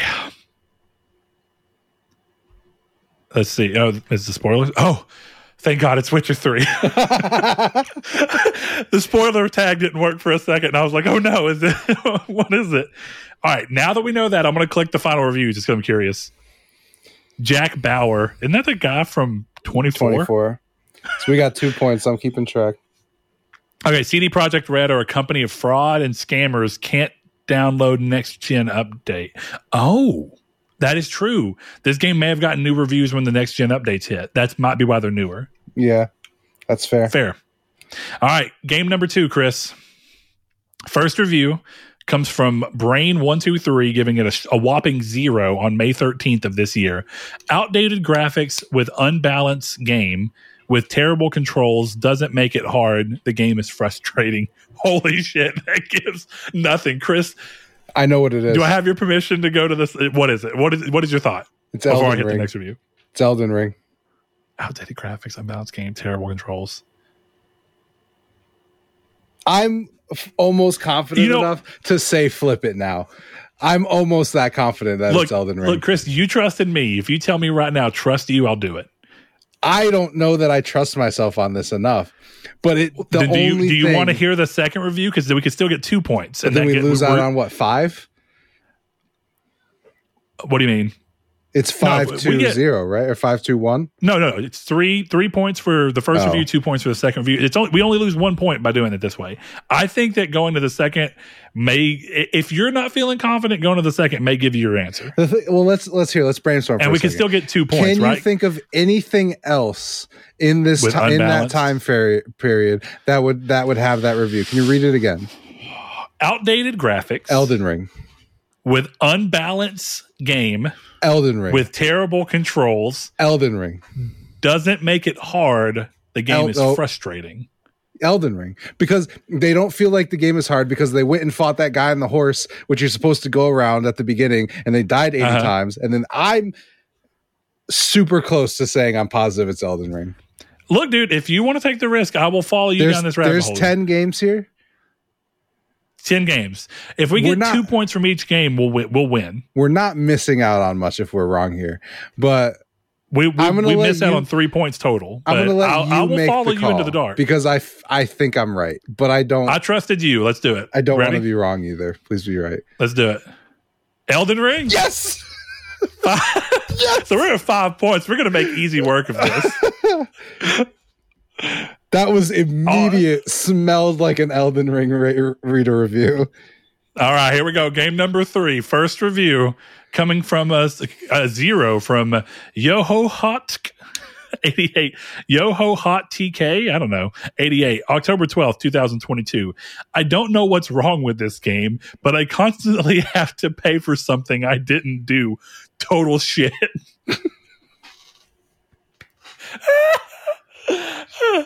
I constantly have to pay for something I didn't do. Could it be a Dark Souls? You have to pay for dying, and the guy feels like it's unfair. I got nothing. No, I would say next. I feel like it could be a real interesting one. I'm agree with you though. I don't have something strong. We'll go to the second one. Oh. Endless Unskippable. So this is January 23rd, 21. A score of 1 from Mulp. Hold on. I'm going to guess before you even say it. It's Death Stranding. Yeah. I think that too, but let's find out. Hold on. Oh, no. No. It's Red Dead 2. Go. Read it. Here. Endless, unskippable cutscenes and intros. Sorry for the low score, but what the fuck? Let me play the fucking game. 3 hours of riding in the fracking snow. It's Red Dead. Come on. Yeah, it's Red Dead. It's Red Dead. That was that review made it too obvious, Velvet. First of all, I want to say, I like the new format. We've gone from like weird, vaguely sexual things to fun games, and I like the games. So I do too. This good. was fun. When he messaged me, Red I was like, absolutely, because it is a lot more work. So thank you, Velvet. We appreciate you. Yes. This is very fun. Chris, do you feel like we can unveil this answer? Yeah, this is obviously Red Dead 2. Red Dead 2. What are you paying for? We got 2 points. I think it might be saying that, well, I don't want to spoil the game, but you are just kind of, I don't know the paying for. I think it may be saying like your character. You're talking about the donation box, I guess, but. Oh, maybe. But I was thinking he's saying like the character is paying with all these unfair things that's happening to him just because he's being the agent of someone else. I don't want to say much more than that. This is a fucking guy who is review bombing Red Dead 2 on Metacritic. He's not thinking that He's not thinking about the fucking thematic view of the game here. That's a fair point. All right, game 4, Chris. We're doing good. We're at 7 points. This is solid. Yeah, we're doing solid. All right, game 4, first review. From Deacle Deal Games, love that. April 14th, 2018, a 1. They are asking money expensive for this game. If it were free to play, I would give a 6 or 7. As an expensive $, I give 1 out of 10.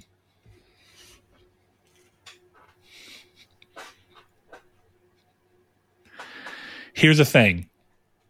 Follow me through here.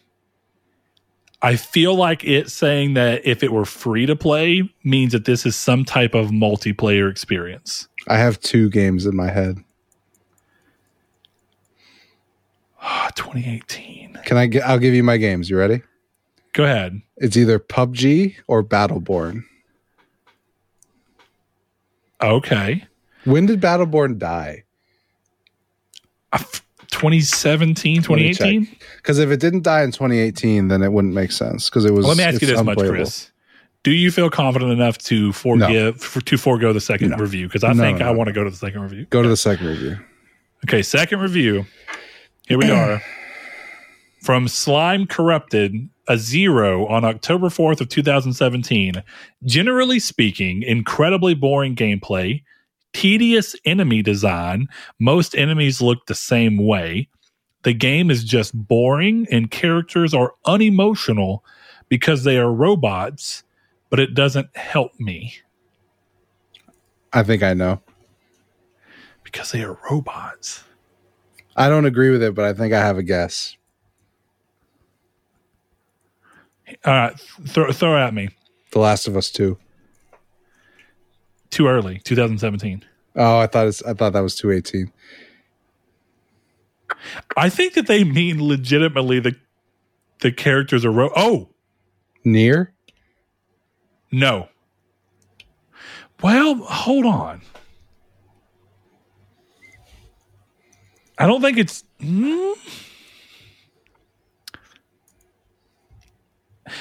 You know what? It might be Nier. But I'm also going to say, what a wild review. And this would fit the bill of the name of what he gave. Because I would say, even if you don't like it, to say that the characters were unemotional is patently false. If you've played more than 5 hours of that game. And those characters are very emotional. Chris, we've been doing good trusting each other so far. I feel like Nier Automata is the answer. And we can get 2 points and inch closer to 15. I think you're taking robot too literally, but I'm willing to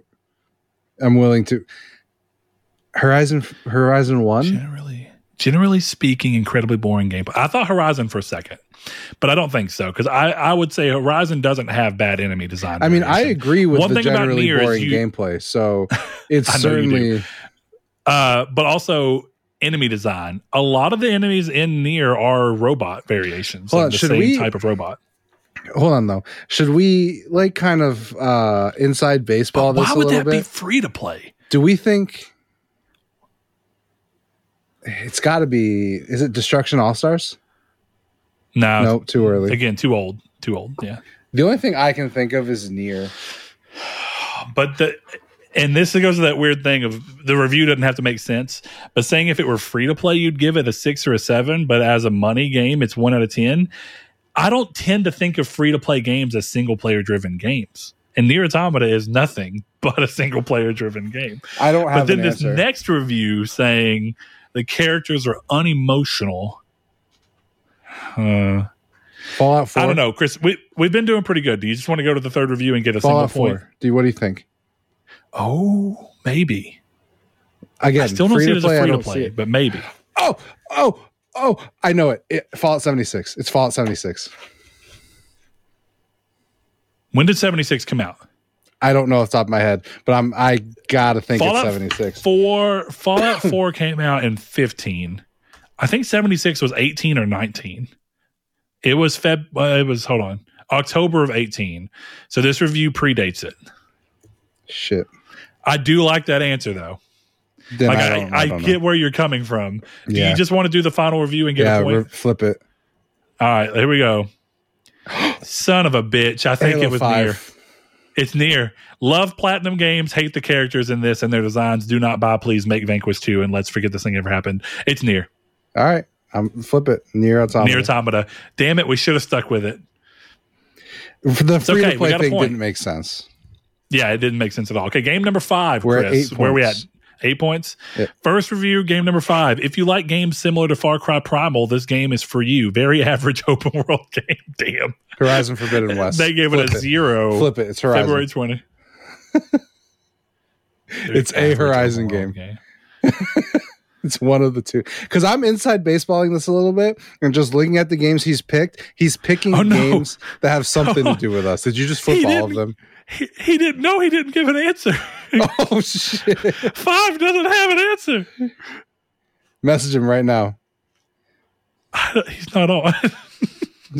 He might see it on his phone. Message him. I got to find out. Emergency. No answer for number 5.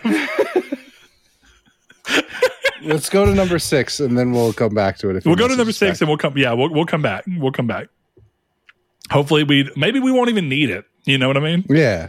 All right. So game number 6, first one, 0 from Pure Joyride, November 2nd, 2022. Ignore the fake reviews. This is not a game. This is a real-time B movie. It is devoid of charm and best belongs in the dustbin. Real-time B movie. Oh, 22. I'm gonna go bold and say my first guess is the game from Supermassive that was originally supposed to be a Stadia game, and I can't think of the name of it right now. The Quarry? The Quarry, yeah.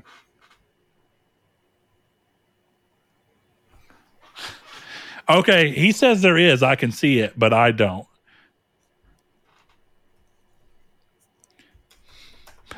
All right. Velvet. Look, thank you. We appreciate it. All right. It's fine. We'll finish this one and go back up. All right. So The Quarry comes to mind. Real-time B movie makes me think. And it's devoid of charm and belongs in the dustbin. What are you thinking? The Quarry is the only thing I can think of, unless we're taking B movie too literally. But then could that be like Evil West? Oh, possibly, but I don't know. Because it says real time, which makes me think it's saying that it's like you're just watching something. And that game is, it's far more like the Detroit, where people question whether or not it has gameplay. Like that's kind of an argument. Okay. I mean, my only qualm would be he did call this bad reviews of excellent games, and I don't know if I put the Quarry there. But I don't know what this game actually reviews landed at. Okay, then if he loved it, I would say flip the Quarry. You want it, or you want to see the second review? I can't. I say you flip it. I can't think of anything else. Fuck it. I feel like this is kind of cheating, but I feel like the spoiler tag is too long to be the Quarry. But okay, then could it be Man of Medan? That might be right, but I don't want to guess. I want to go do you want to go second review? I feel more comfortable. Fine, go second review. Here we are. I'm tired of solving puzzles. The enemy variety is weak, slow combat progress. Solve puzzles by killing the same enemies. The Medium. No, that's not an excellent game. No, I feel confident in that.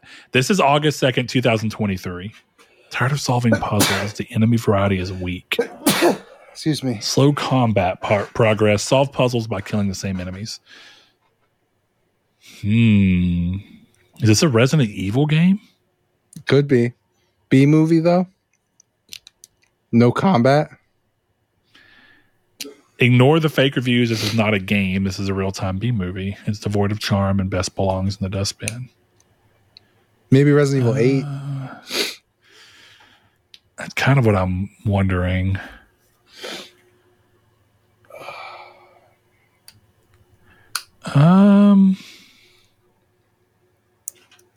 Tales from the Borderlands? Hold on. When was the second review?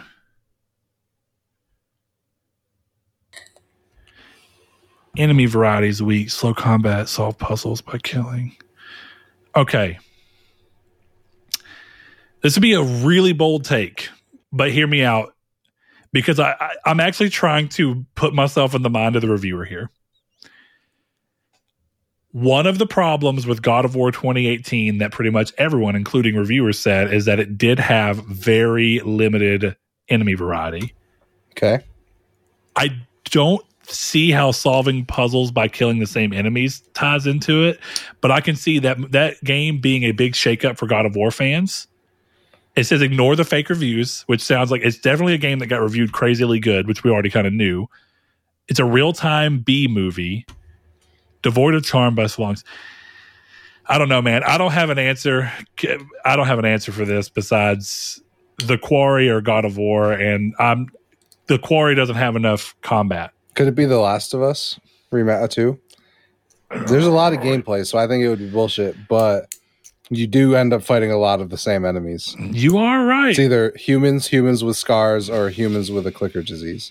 So slow combat progress. See, but the combat progress is what catches me. It sounds like a game that has RPG-like mechanics to where you have to build upon your build in order to see better combat progress, the way it's talking about. And that's not what The Last of Us is. You know what I mean? No. Solving. And The Last of Us doesn't have a lot of puzzles either. But God of War definitely does. The Quarry definitely doesn't fit with this. There's not even really puzzles in The Quarry. I don't have an answer, so I would honestly just say go to third one because I don't have anything. All right, let's see. Draythorian, kiting heavy draugrs isn't an enjoyable game mechanic. Thanks for wasting my and your time on that garbage. 2022, June 25th. Draugrs. Yeah, okay. It takes place in Norse mythology. I think this is God of War. All right, go with God of War Ragnarok or 2018. Oh, I'm going to say 2018 because Ragnarok upped the enemy variety a lot. Let's find out. Or actually, before I click on, do you agree? I don't have a better answer. God of War 2018. We get 1 point. Could be worse. All right, game number 5 here. We come back to it. If you like games similar to Far Cry Primal, this game is for you. Very average open world game. We didn't immediately have an answer on that, but we kind of skipped as soon as I knew there wasn't an answer showing for me. So what are your thoughts? Yeah, something that comes to mind. You said Horizon? I still think Horizon. Since we only got 1 point on the last one, will you indulge me in a second review? Sure. So we could have a higher chance? All right. Let's see. This is from Andrew Evolution, 2020. Okay, February 22nd, 2022, which is right around the time of Horizon 2, I think. Pure SJW garbage. Horizon. I have it just because PS gave to me. Not even worth the download. Horizon Forbidden West. I am also going to say Forbidden West. Well, hold on. He said they gave it to him. Yeah, for Horizon. Wasn't Horizon Zero Dawn in the PlayStation Collection? Well, Zero Dawn was. So it'd be Zero Dawn? That's what I meant. I was thinking for Frozen Wilds. That's where I got Forbidden West from. Okay, I know. Yeah, let's do Zero Dawn. I feel comfortable with that one. All right, go for it. Horizon Zero Dawn. Yep. Dog, we're on point. All right, 2 points from that. So what are we at now? 9 or 10? 11. 10. Oh, how did we get 11? Did we only get 1 point? We were at 8, 9, 2. 2 points for The Witcher, 3 for Elden Ring, 2 for Red Dead, 1 for Nier, 1 for God of War, 2 for Horizon Zero Dawn. We're doing all right. Okay, game number 7, Chris. First review, J. Louise 96 gave it a 0 on April 18th of 21. One of the worst games I've ever played. Impossible to move forward if you solo queue. Solo queue. Apex or Overwatch, maybe? Maybe. This sounds like online. If you're grouping up with solo people, right? This is too broad for me, Chris. There's no way I can get anything. I'm fine with going to the next one. We've got the space. All right. Second review. It's a Mine. 0. September 10th, 2020. Garbage game, unbalanced weapons, shit servers, brain dead devs. The most frustrating and stressful experience you can get out of a video game.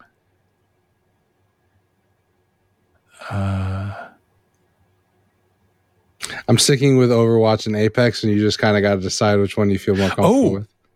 Well, okay, hold on. 21 and what was this? 20? When did Titanfall 2 was 18? Yeah. Titanfall 1 like 15, 13, Yeah, maybe 14? There's no reason the solo queue in Titanfall.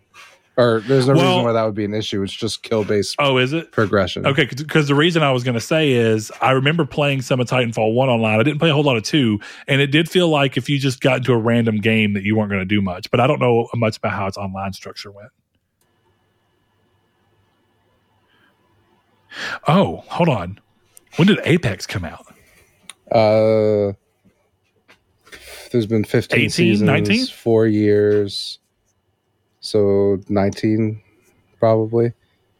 Dude, is there a chance this could be Apex Legends? Yeah, I've been saying it's either Overwatch or Apex. Oh, yeah. Okay, let's do it. Apex Legends. You got it, Chris. We got 2 points. I got to listen to you a little bit better. That's what I'm learning here, Chris. This is a character building exercise for us. I think you muted yourself, Chris. I don't know how that keeps happening. I don't know either. But Chris, this could be our final game. Yeah, could be. Game 8. Game 8. We got to finish them all, though. I'm having fun. Let's go. Dump Truck 201 gave a 0 on GTA September 6. 16th of 23. The worst story-driven game that has ever been made, coming from someone who has played Destiny, Halo 5, and Diablo 3. God. Worst story-driven game.